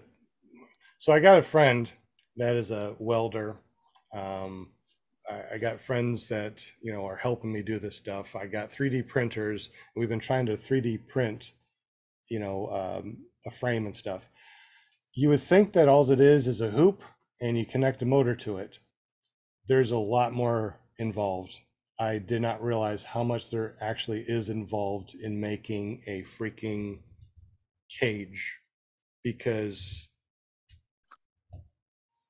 everything with angles, the thrust, the weld, all that stuff. It's there's just so much involved, and when you hear about getting um, a frame from one of these manufacturers and they are charging $2,000 or $3,000 for a frame, you're like, there's not enough material in it to be $2,000 or $3,000 for a frame.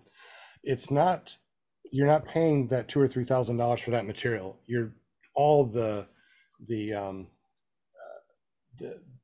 time that went into the prototypes and building it, and the math that goes into it, and making sure that you have the right parts and it does connect correctly and it doesn't shear off. There's a lot that goes into it. But on that same note, you can fly a bed, as we saw on the internet, somebody flying a bed and a rocking chair. Have you seen those, Will? Wait a minute. Wasn't that a children's movie? No. Bed knobs and broomsticks. There's a guy. All right, if you're in the super chat, you probably already know. There is a guy that is some other place, it wasn't America, that made a bed and a rocking chair and all sorts of other things, and he would go off the hill and fly. Yeah, he doesn't have a motor on his back on that thing. It's just free flight type of thing. But he flew a rocking chair. He flew a bed that had a nightstand. He even put his thing on it. I mean, did you see these videos? Do you know what I'm talking about? I haven't seen it. Yeah, they're great. Super chat. Do you know what? Do you have a link for it? If you do, put in the super chat so we can play it. Paraglider bed. Let's see what pops up. While you're doing that, Stephen Good. Gephardt said you can build a paramotor from the blueprints of Popular Mechanics. I remember that video. That was a while back. And then the other one that I saw was the guy on the couch. I found it. Same guy, I think. Yeah, he's pretty cool. So here he is. He's on a bed. He's got nightstand. He's got lamps. I remember this. So there he goes. He's being launched over here. Apparently, this mountain right here has very laminar winds. This is a great place. So he's a very skilled pilot. But look, he's flying a bed. He's got nightstands, a little lamp. He's got a picture thing over there. He's got a little clock. And look, he's putting that thing over his face. Look at that. Oh, heck no. Nap. Heck no. So when it comes to flying, obviously, you don't need a lot of technology. Bed. He also does like a rocking chair. And he has a game, a table, and two people are sitting there playing chess or something. But he's not even strapped in, is he? No. Who needs to be strapped in when you're in a bed? Yeah, he's got toggles, right? Yeah, he's got toggles, so he can. Okay. Yeah. So. Oh, Is that like the craziest thing that you've ever seen? So yeah, you don't need a lot of technology to build anything like this. But on the same note, if you got power behind you, you got to be careful because, you got a thrust line and you have riser twists, all these weird things like that. But this guy, he's flying a freaking bed. I wonder how that thing lands. I don't know. Did you see how close that helicopter was to him? I think it's a drone that's taking the video. Oh, is that what it was? Yeah. So here he is coming in, and he's going to land on the beach. Oh, there he goes.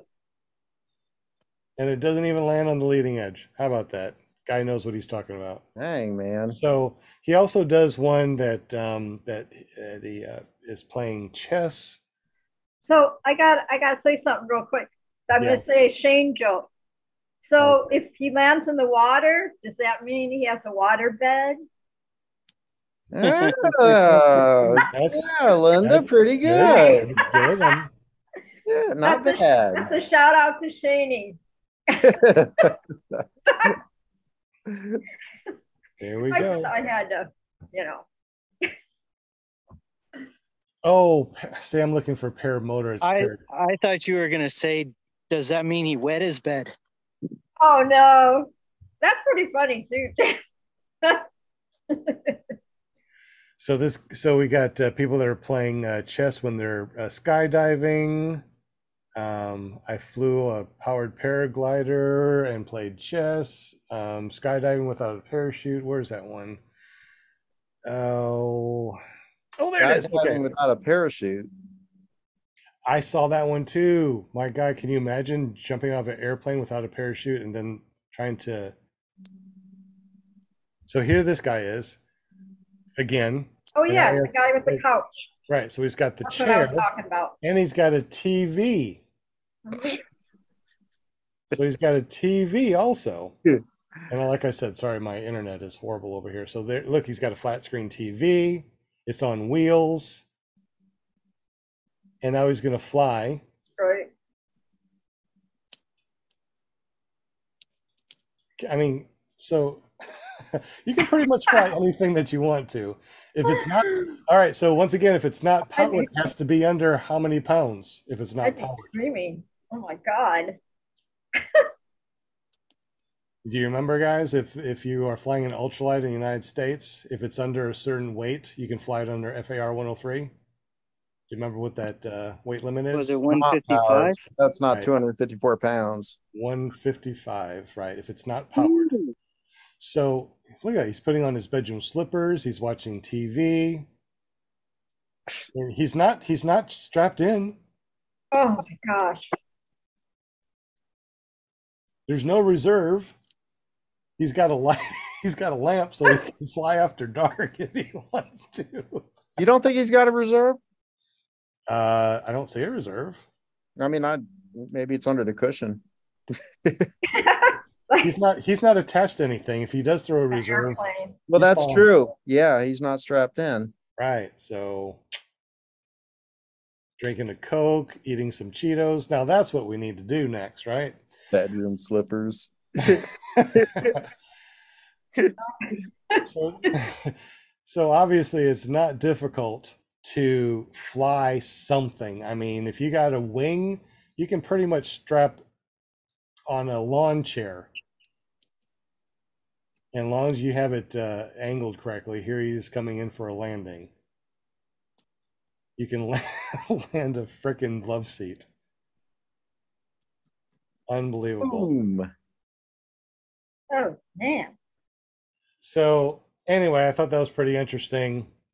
So when it comes to flying, obviously he didn't buy himself a used wing. I'm sure that was a new wing that he got because his entire life is on that wing. And he just connected to a bed, he connected to a love seat. Obviously he can connect it to a one wheel with a chair like PPG Brian does, right? You could fly with that, with a one wheel if you wanted to. So it's not difficult to go fly, but you need to know how to fly first. And once you know how to fly, then all these other things, Yeah. you can try anything. That's why I'm not too worried about getting a $500 paramotor because all it needs to do is push me.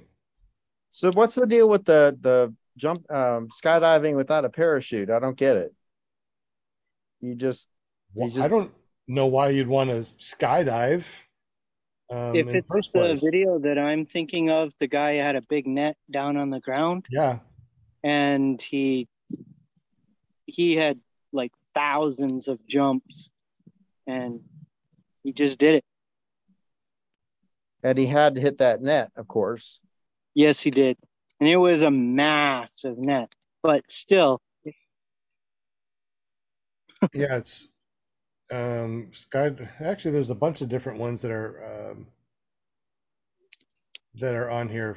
Jumping without a net. I mean, I just searched for skydiver no parachute, and wow, a lot of people are doing it. That doesn't sound like I don't want to do it. I don't want to skydive. I like the paramotor. You know, I know that I can just push a button or throttle, go, and be safe. Let me go ahead and share this so you can see what I'm talking about. When we were at the Butt Fan Dust Off this spring, yeah, a guy. Dang. Did we lose Jim? He We're seriously losing lost me. Jim. Yeah, so this guy jumps out without a freaking parachute and then aims himself towards this big double net. Looks like he's going through a cloud layer. I mean, I'm not all right. In the super chat, if you're still here watching this, would you skydive or have you skydive? Did. Would you want to? I have At Moonshiners, they had skydiving there, and a couple of my buddies did skydive for the first time. Oh, really? Yeah, and they just absolutely loved it. And I learned something about skydiving that I didn't know before, as I figured that as soon as you jumped, you'd have that terrible, oh my gosh, I'm falling, and but apparently it's not like that. No, it's like going to an SIV course and collapsing your wing. You don't have that stomach feel. I mean, you drop out of the sky, but you don't feel it, and I don't know why either. Well, he says something about the plane was moving forward, and you instead of you just dropping straight down, you're like kind of like at an angle away from the plane, I guess. So that was interesting, but I don't want to skydive. No. When I was 20, I did want to skydive, but for some reason now I don't. Well, when I was 20, I felt like I could do anything. I bungee jumped. Matter of fact, I went to Canada. Oh, you're gonna love this, Jim. I don't know if I told you the story or not, but back in the day, if you Look at that. Wow. He just landed that freaking net. And he has a double net too, so if he missed that first one, at least he added the second one. That's insane, dude. Yeah, and you know what's really insane? You know that thing looks like a freaking pea. You know? I mean, you've got to be talented to Well, it's like you said, this guy has jumped out of planes thousands of times. You wouldn't want to do that on your first or second jump. Just like when you first learn how to fly a paramotor, you're not going to do acro, you're not going to do a wing over, or a infinity. You have to work up to it. And this guy really worked up to jumping without a freaking parachute. That's insane. Wow. Oh my gosh, is it really almost 9 o'clock? Skydivers rock. Unbelievable. So, would you guys want to skydive? Let me look in the chat to see if anybody said anything. Sean, were you? Oops. Let's see. Dang, I got lots of ideas. That's hilarious. Will your recliner is next? Yeah, we got to do that recliner thing. Sean, were you in the Marines and you never jumped? I was in the Marines. We jumped once, and it was a low jump, and we went down quick. That's all we did, and that was in '88, and I was a kid, so I didn't care. It was fun. I didn't break anything, but wouldn't want to do it again. That's probably why I didn't want to do it, because we went down so quick. But those chutes in the service, they're designed to get down quick. They're not designed to float around. So I don't know. Maybe skydiving might be something. Did you guys see Tony Bella's his latest video when he went skydiving? I have not. Oh, you guys got to watch it, because his friend went with him, and his friend's the parachute didn't open, but thank God they had like a reserve or something on it. But his friend went, yeah, and the parachute didn't open. That just sounds terrifying. Greg Lanley said he watched he showed it was on the video or whatever. Like, talk about scary. Yeah, you guys got to see it. I think it's on Facebook. Anthony had it on Facebook. You'll have to find that link and send it to our guest chat. Greg Lanley and if anybody saw it. Said, now that I have a paramotor, I don't feel the need to skydive. I'm not opposed to a free offer, but I'll save my money in paramotor. And see, that's exactly the way I feel right now. I used to have boats. I used to have 4-wheelers, 3-wheelers. I used to, do all that fun stuff, right? I never really satisfied my itch, right? But once I learned this paramotor, this is all I want to do. I don't want a boat anymore. I don't want to a motorcycle. I don't need a 4-wheeler.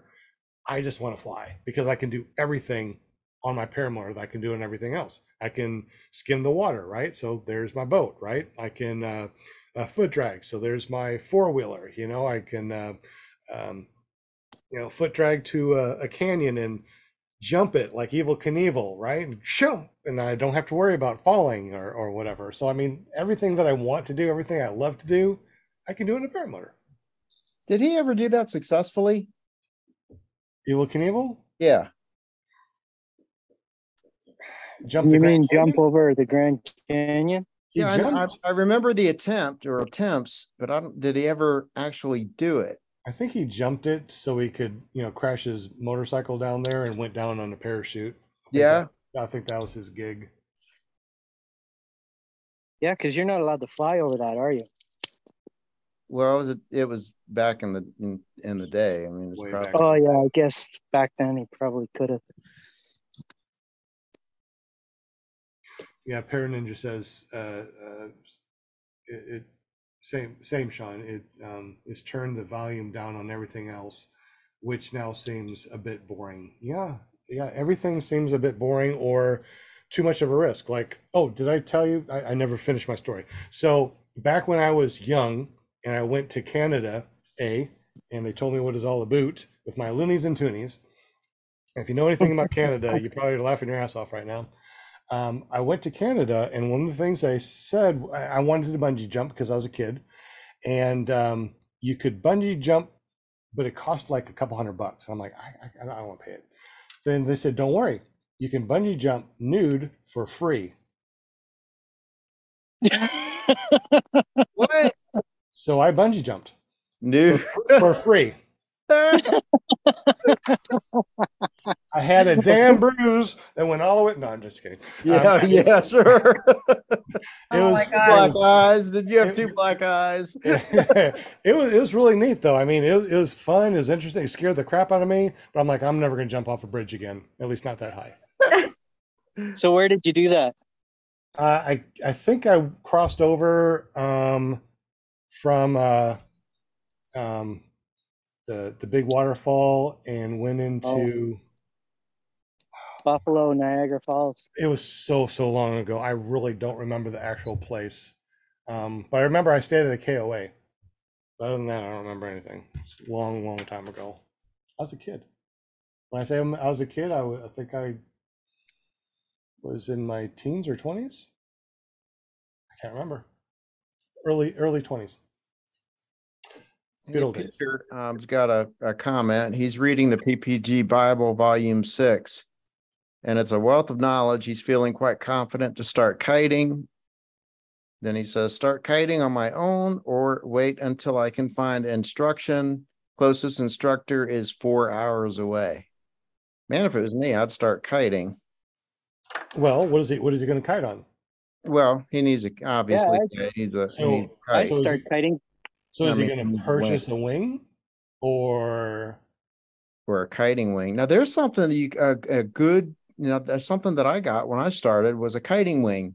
It was a full-size wing, and it was one of those wings that could no longer fly, but it was sufficient to kite.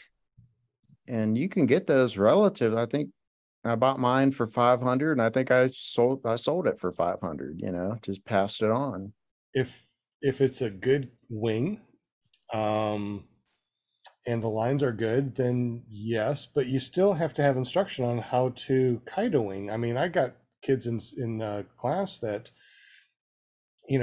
think that, oh yeah, I've watched the videos, I've seen it all, I know exactly I know how to do this. This is gonna be really easy for me. I'm like, does he already have the wing? I'm like, all right, this is gonna be fun. So I watch him, and I'm like, all right, let me show you first. I show him how to bring up the kite and then bring it back down to a wall. Now I go ahead and try it. Can't do shit. Can't do it at all. And I would suggest, was that Peter that asked? Yes. All right. Wait until you get instruction or go to your instructor to get your first lesson. After you get your first lesson and understand how to clip in, because you have to flip it if you're going to do reverse, and you got to understand how to do reverse. If you're going to do a forward, you got to understand how to clip in for your forward and how to lay out your wing. There's a lot of videos out there, but I don't think it goes into a lot of instruction for people to learn how to actually kite a wing off of YouTube. And I think that if you go to your instructor first and say, hey, I would like to, this is 4 hours away, I'd like to get a class in today, learn the basics, and then come home and use one of your wings, or I can get a kiting wing or something and learn how to do that. Because I've seen a lot of people that tried to teach themselves to kite a wing, and the harness that they had was the wrong harness. And Michael, if you're listening to this, I'm talking about your harness, dude. He has a harness. It's one of those harnesses that, so in case you fall type of harness type of thing, you know what I'm talking about, when you got the emergency harness or something. So anyways, what it has right here, it has a big flap, right? So he connected the carabiner here, but the flap would go all the way down here 6 inches and all the way back up here, out this way 6 inches and back and forth, and that was on both sides. And if the harness was not equal, then you're talking about this thing flopping around, and it could be a little bit off too. So if you have something that's even half an inch or an inch off, where this one is lower than the other, and you're trying to kite the wing, and it's and it's just that much off, and you're not a pilot that's has hours under a wing as far as kiting, you won't be able to get the wing up above your head. And if you do, it's going to be up there for a second, and then it's going to turn over and land on that leading edge. And it happens all the time. So, Peter, I would say see your instructor, get that first day under your belt, and then ask the instructor, what kind of harness can I use, and what kind of wing should I use back home to kite until I come back here again. Because when I learned how to fly, my instructor was 4 hours away. So I could only go up there on a good Saturday or Sunday because I was working full time like everybody else. So I'd go up there on a good Saturday, work with it for a couple hours. Then I'd go home, and every free moment that I had after work, before work, on the weekends, I would be trying to learn how to kite. And I was awful until I got my brand new wing, and then it went poof. Yeah, I think that sounded right, Shane. Sean, I'm sorry, I'm doing a chat with Shane at the same time here. So. Shane. Anything with So does he have the wing already? So yeah, so this was I've been doing this now for a little over a year. So when I first started, this not you. I mean this guy who's asking the question. Oh, Peter. Yeah, does he have the wing, or is he thinking about getting one first? Let's see. Plenty of. Because I agree with you. Everything you said is 100% if he doesn't have the wing. And see what Stephen Goodpasture said. Plenty of old, cheap tandem wings with roofer harness. Yes, that's exactly what people are doing. They're getting old tandem wings with the roofer's harness type of thing. And that's not the way to do it. I mean, I'm a really good kiter. You put me in one of those roofer harnesses and a old tandem wing, and I can barely keep that thing up there. It's not a good thing to learn on. They're horrible. Now a speed wing or one of those what do they call them? Roadrunners? Those little tunes? Those might be good because they're designed to ground handle. I mean, they're designed for ground handling. Tandem wings are not. And if you have a wrong harness, you're good. With the wrong harness and a wrong develop bad habits from the beginning either. So that's why I really like your idea of going down, make a day of it, spend the day with kiting and learning what to do, and what I did, and then come home like you said and kite. When I went down for like a kiting lesson, basically, is I recorded the instruction. Yeah. Like especially how to clip in and how to reverse and how to turn, things like that, just so I had it for reference. Yeah. Didn't have a wing yet. I don't know too many people that have self-trained and are still flying. A lot of the self-trainers, I mean, don't get me wrong, there's probably self-trainers out there that are, flying and love it. But it seems like a lot of people scare themselves out of flying. They self-train, they break props, they hurt themselves. The wing is, ancient. It's 10 years old, and the paramotor is underpowered or too much power, whatever it is, and they don't feel safe with it. So going to a school and having an instructor might help you stay in the sport a lot longer, because you feel safer. Yeah, I mean, you don't know what you don't know, and you don't know if you're doing something right or wrong, really. You might think you're doing it right, and it turns out no. So let me see if I can find one of my old kiting videos when I first started, when I was first learning how to kite. And I was able to get one of the old wings and harness. Let me see if I can find that real quick. Let me search my stuff. What am I searching for? Kiting, paramotor kiting. I can't remember what I called it because it's been 3 years. I did get some value out of doing my kiting session by myself for the first time. It showed me all the stupidity of trying to do it without training. I mean, there was so many things I did wrong. Like you said, it's a waste of time. It is a waste of time. It's crazy. You think that you're doing something good, but you're not. You're hurting yourself. You're gonna get yourself. You're gonna scare yourself out of the sport. Okay. Yeah, no, I would never have tried to get in the air, but I mean, just kiting the wing, that was it was virtually a waste of time, except for it showed me that there's no way I could do it without training. Yeah. Mind you, I was never going to do it without training.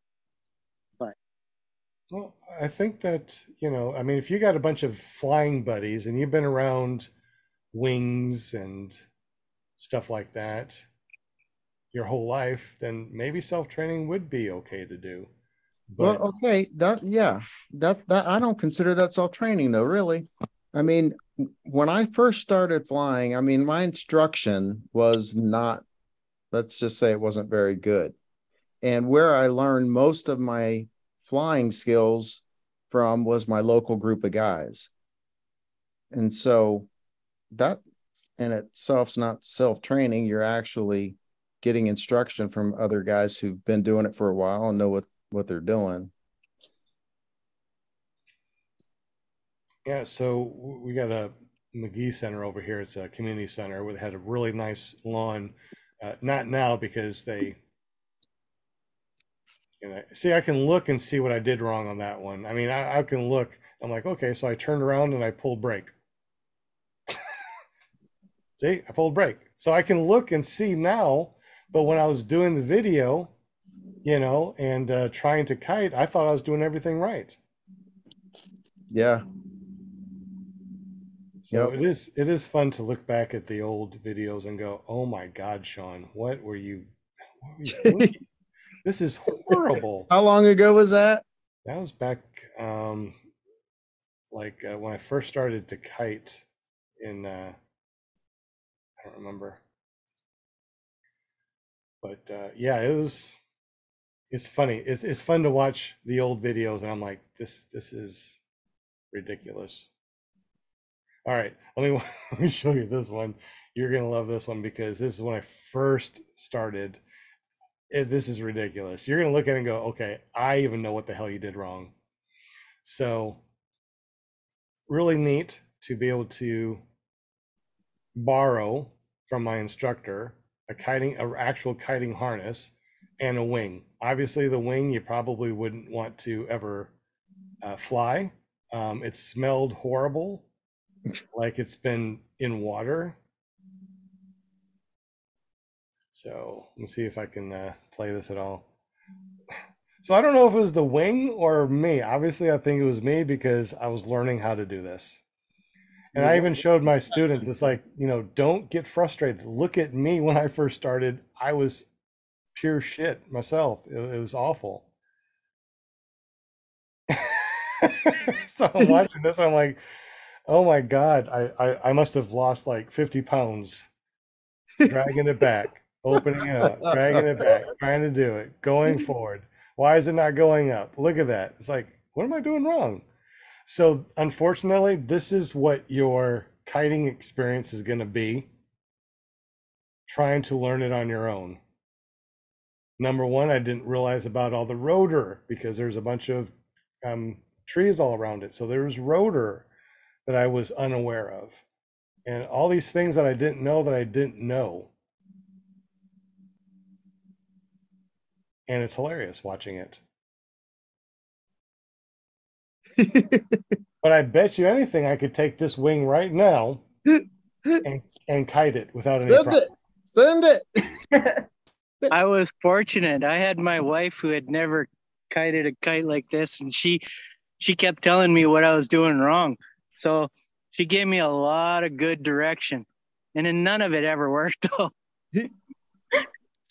Poor Sean. Oh my goodness. Kind of warm, but yeah. So all I'm saying is, when it comes to, and this was actually having an instructor that told me, what to do and how to do it, and then send me back home with a wing and a kiting harness to go ahead and do it, right? And here I am trying to do it, and it looked horrible. It was ridiculous. But yeah, what kind of license? Yeah, I remember the first time I went to my school for instruction, and the wing popped up and it stayed up. I was like, what the heck? What am I doing differently?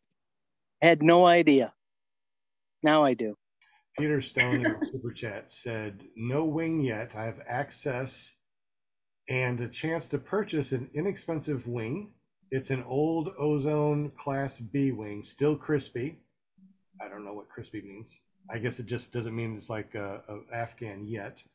But old and hasn't been checked in some years, not planning to fly it, only kite. All right, you saw that video that I just posted, right? That was an old video or an old wing that was still crispy. It was a Class B wing, and that's what was going on with me. I don't think that you want to buy any equipment that you're just going to use temporarily to learn how to kite. I think that your instructor will be able to get you kiting a wing really quick. Like the first day, you'll be able to pop it up and go, okay, this is it. I don't think that it'd be wise to get an older wing to learn how to kite. What do you guys think? I kited mostly with the wing that I was gonna fly. Yeah. So. Yeah, so did I. I kited with my wing that I was going to fly. I bought that before I started training, and it was a 2017, and it's a good wing. Still is. I still use it, and I love it. Yeah, I think that if you're going to learn how to kite, you're going to, number one, tear that wing up. Use a school wing that, they rotate out, and you're not getting something that the lines might be too short and may not be able to kite. One of my students brought me a wing that he got that he was learning how to kite, and I tried to kite the wing, and the one side just kept on flopping down. I'm like, what's going on? Because the lines were stretched, so it wouldn't even stay fully inflated. And this is what somebody was trying to learn how to kite on, was a wing that is very difficult for me to keep the wing up and not have that one side collapse because the lines were stretched. So another reason to use a wing that is from the instructor is because they know those wings. They don't have to read the manual of your wing. Like when my wing, it's not supposed to be flowing with the trims all the way in, but nobody knew that. So it took a little bit of adjusting because we just didn't. I found it out later when I finally read the manual. I did figure out how to do it, but and it worked out. But I would have saved all that time figuring all that out if I had just used the school wing. Yeah. Or bought a wing that the instructor was familiar with. Or just have a little bit of time under your belt with your school wing, because when you buy your wing, you don't want to take that thing up and have it turn around and go right down on the leading edge, and because immediately you're destroying your wing. I mean, the wings only have a finite life anyways. Shelf life, 10 years from manufacturer date. So if it was manufactured today and it was still in this package and it stayed in this package, and 10 years from now, someone said, hey, look, I got a brand new wing. You want it? I'll sell it to you for $3,000. If it's 10 years old and it's never been opened, to me, it's not worth it. It still degrades over time. Not as bad as if you're going to keep it out in, midday sun, letting it stay out there, or throwing it in the washer, or going into the lake and catching fish. You know, they only have a finite life. I would say 600 hours, and that's if you take care of it. Uh, and that's a good that is working it for 2 years straight of 300 hours a year. Um, and it'd probably still be good, but they really only have a finite life. And if you don't know who you're getting it from and how they uh, fly, that makes a big determination too. If someone loves to do acro, like I would never buy one of Tucker Gott's used wings. Heck no, man. You know that thing's Used and abused. I you could know. hang it on the wall though. What's that? You could hang it on the wall. It'd be great for students to kite. There's great Yeah. kiting stuff, but I don't know if I'd ever want to fly anything.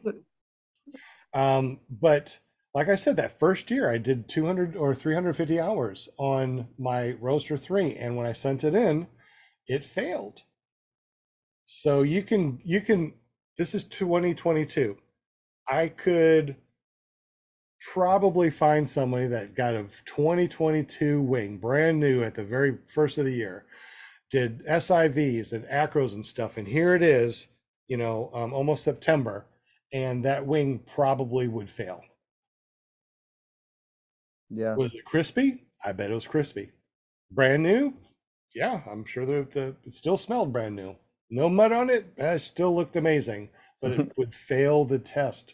And if you went up there and tried to do some acro or a spiral, one of those lines would probably snap. How many times have we seen people try to do acro and a line snapped? Yeah. Seen it firsthand. Yep, just happened. Bad apples. So James Sutherland. absolutely. So if someone just takes off and they fly early in the morning and they don't do anything and they come in for a landing and they pack everything up, within that hour of sunrise, that wing is going to last a long, long time. When you fly midday or you're out past that hour after sunrise or before sunset type of thing, the sun really degrades it. If you get it wet, it's dewy out in the morning and it doesn't dry all the way and you pack it back up, that degrades it too. Sunlight degrades it. You keep it in a car or your trunk because you want to go fly in the afternoon after work, right? And so you keep your wing in the trunk. That will degrade it. So you don't know what other people are doing to their wing. And when you buy it, you have no idea what their true history is. Same thing with the paramotor. You really don't know a true history unless it's a paramotor pilot that posts a lot of video on YouTube, and you can go back and go, okay, this is when he got the paramotor, and I see how he flies. Yeah. Is it really after 9 That's o'clock? a good point. That's a real good point. I mean, golly, time is just rolling. It is. Peter Stone said that he's basically asking what are the favorite frames and motors, and trying to get market sentiment and opinions. My opinion on that is that paramotor pilots tend to love whatever it is they're flying at the time. And right now, I love my Power to Fly. I mean, it's a good frame, and the Moster 185. I love that motor. So second would be probably Parajet Maverick, which is what I flew before the Power to Fly. So it's kind of hard to buy a bad frame these days. They're all pretty darn good. They are. And I've been really lucky because going to fly-ins and other friends that are say, hey, fly my gear. I've been able to fly a lot of different gear. And when it comes to paramotors and what is the best, or what is safer and stuff like that, you really have to, it's risk versus reward. The whole thing is, right? So you can get something like a flat top or the Angel that you can beat the hell out of, and you can butt land, you can turtle, basically you can just try to destroy it, and it's not going to destroy it. They're built like a tank, but they're heavy or heavier. And I don't know. And then you got the lighter ones. But if you butt land on a lighter one, or if you turtle, you're going to break a frame and break a netting. It's all risk versus reward. I would say use your school's gear and just keep an eye out and search for different pilots and go to a fly-in. There we go. Peter, go to the next fly-in. Talk to different pilots. Look at their gear. Watch people fly. There's always importers and schools and people that have gear at fly-ins. Go to the next fly-in and just check everything out before you go to school.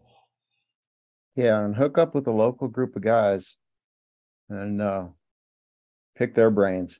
Absolutely. Go to ppgzone.com. It's like a Facebook for paramotor pilots. There's an interactive members map, so you can actually see all the pilots that are around you after you register for free. So that's something to think about too. You might have a pilot living right next to you and you don't even know it. Make one out of conduit. No, don't make one out of conduit.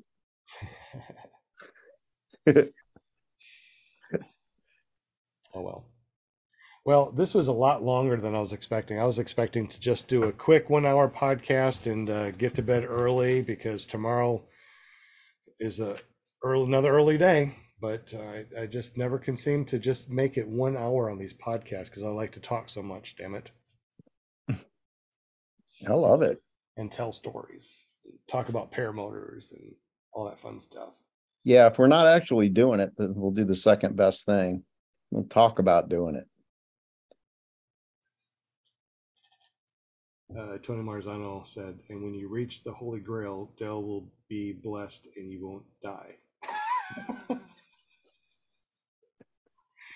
Oh my goodness. You guys are funny. Well, it is 9:15, and we've been doing this a lot longer than I was expecting.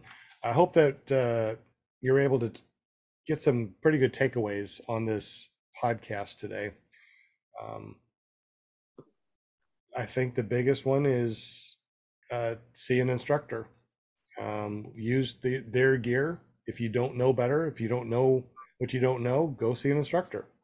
Talk to him. You don't have to pay any money. I'm sure that he would love to have you come to one of his free classes. I always have free classes on Saturday mornings. For everybody that doesn't know if this is what they want to do, it's come on over, see what it's all about. Talk to the other students. Look at our gear. We always bring the gear out, wings and paramotors so people can see. I would say go check things out. If you are bound and determined to buy equipment before you have training or self-train, I would say get up with a pilot in your area and talk with them and say, hey, I'm thinking about doing this, but I want to self-train. Would you take me under your wing? Right? I mean,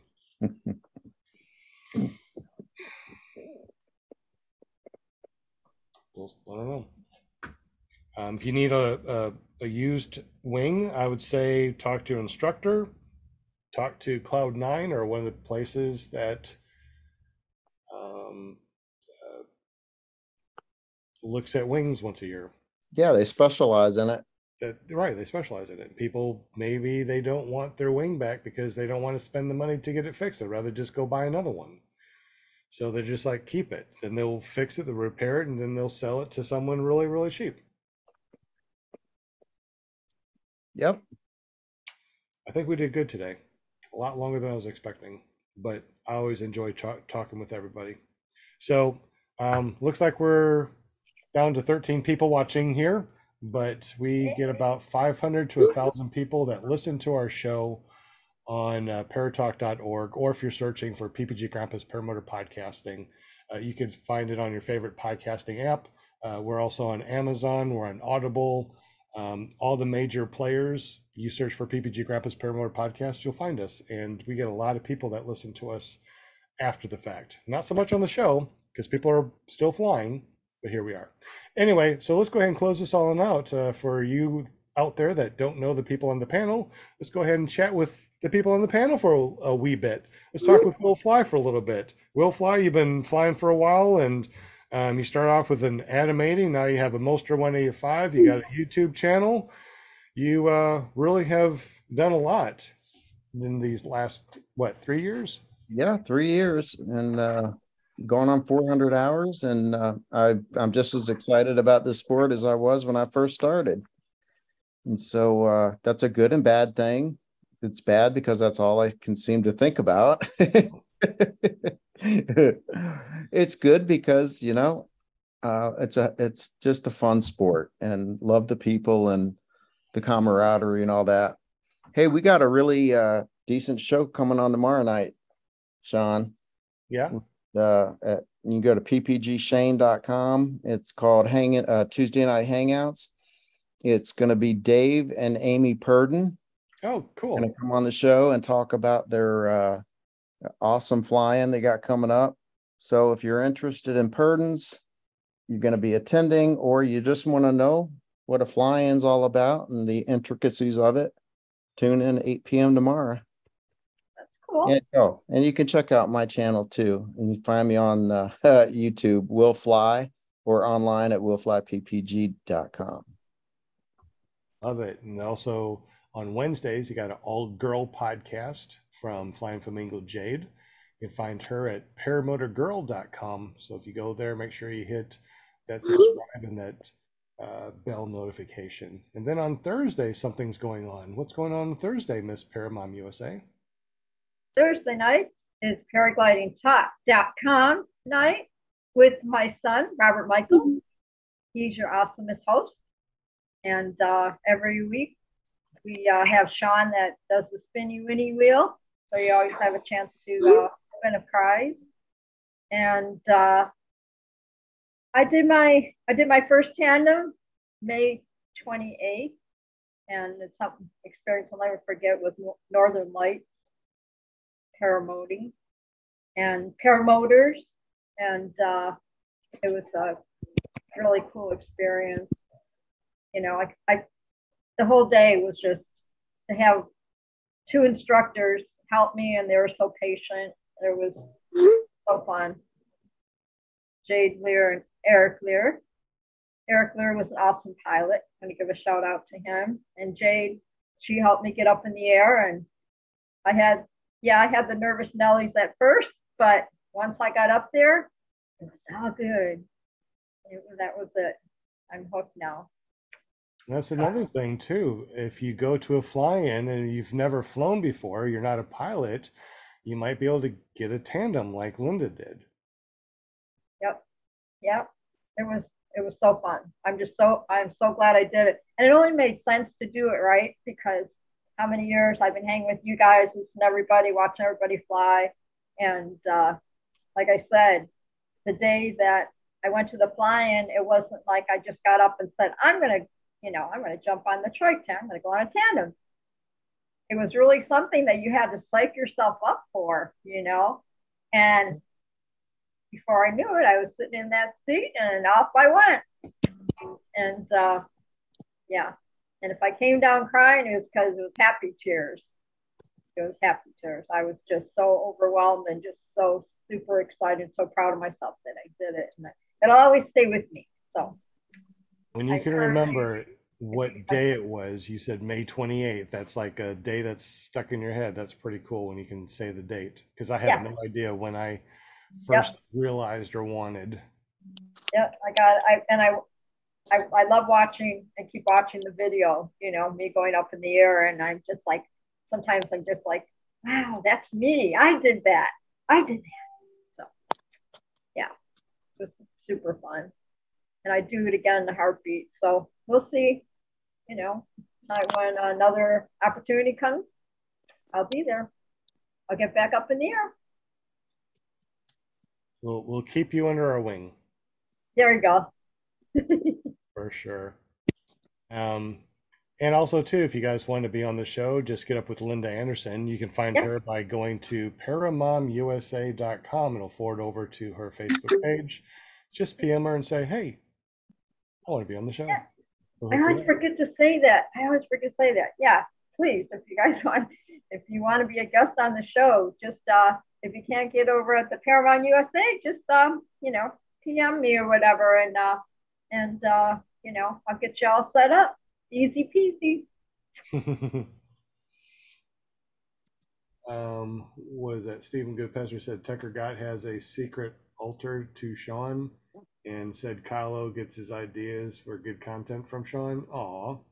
If you're talking about me, Sean, then yay. If you're talking about the other Sean, then whatever. Read a little further. Read a little further. You handle like a boss. I think you're right. What time zone are you in? Stephen Goodpasser, Super Dell is jealous of Sean. I didn't see that then. It's okay. Super is jealous of Sean. Well, that's because, I'm the world champion on ppgme.org.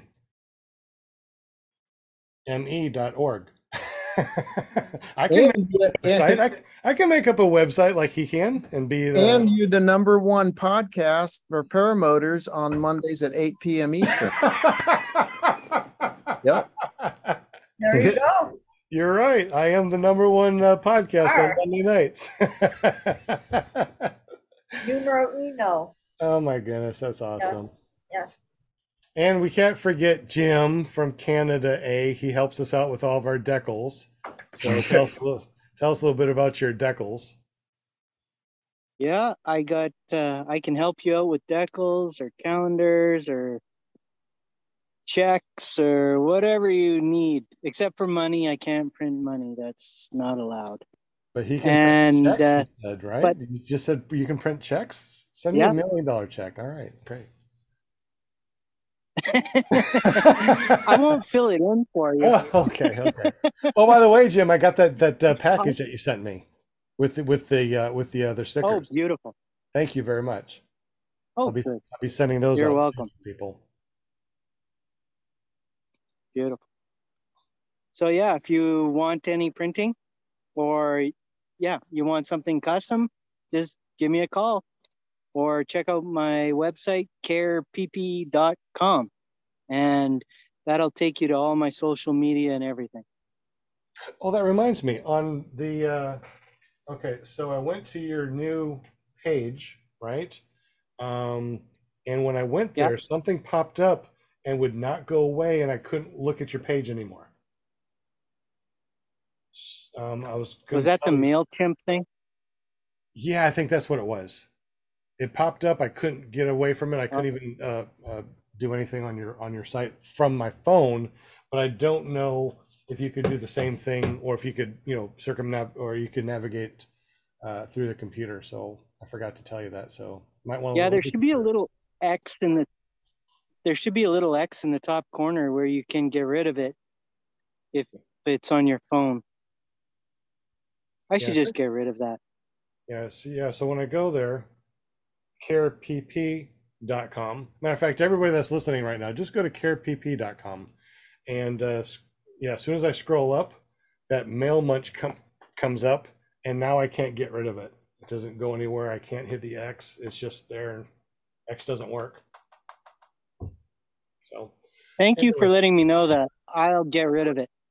Okay. So if you guys are listening, I had that happen to myself once. What? You went to your own page and you couldn't look at your page because of that thing? Yeah. And I thought, I need to get rid of that. But then I tried it on my laptop and it worked fine. Okay. So. Yeah, mobile version. I don't think too many people look at websites on a laptop unless you're like 50 or older, right? Right. Us young kids, we use our phone. Are you talking about the subscribe? Yeah, the MailChimp subscribe thing. Yeah, swipe down. Yeah, I swipe down, then I go back to the top, then I try to scroll down, and then I can't get rid of it. Oh, yeah. So I can scroll up, but I can't see any content, and I can't hit the X. The X is not working. So if you're listening to this, go to carepp.com and see if this is still happening. And if it is, fill it out. Let me know. Subscribe. Make sure you fill in all your information. Subscribe, and I'll send you a sticker. Yeah, that's sneaky. You have to fill in your name and stuff probably to make that disappear. It probably even pops up when you're visiting other websites too. Man. Yeah. Yeah. Exactly. No, it's not a virus. It's something that we actually put on there. No, I'm sure it's a simple fix. So I like Care PP. Yeah. What happens if you got a Care PPG.com? Well, that goes directly to the YouTube channel. Oh, you do got that one. That's awesome. So that was a good question. So Care PP is Care Printing and Publishing.com, right? Or yes. PP is publishing printing, right? Care PP is my everything. It's like a landing page. So if you go there, you can access everything. Okay. Even your Care PPG, which is YouTube Paramotor Shenanigans. And you're up to what flight now? 152. Holy smokes, you're catching up to me. Not. No, probably not. Awesome. You probably do 152 in a couple months. It's not uncommon for me to burn through 20 gallons of gas over a weekend by flying morning, noon, and night. Yeah, I get a lot of flying. I just like to fly. I really like to fly. If I don't have students, I'm flying. If I have students, I'll show them how to fly. You know, I'll go fly real quick and come back in for a landing. I'll show them different things too when I'm flying, because it's just easier. It's neat to see somebody fly.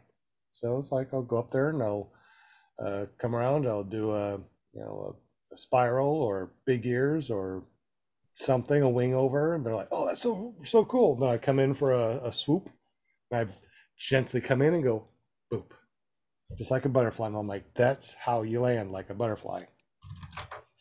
Sting like a bee. Don't want to sting like a bee. That hurts. So anyway, it's 9:30, so let's go ahead and call it a night. You guys have been amazing. Thank you very much, Will, for hanging out, and Paramount USA, Linda Anderson, and Jim from Canada A and his maple syrup smelling money. Thank you, chatters. I appreciate you. Much love. We'll be here come back next Monday night. We have Matt Minyard in the house. Matt Minyard. Paramotor, Louisiana.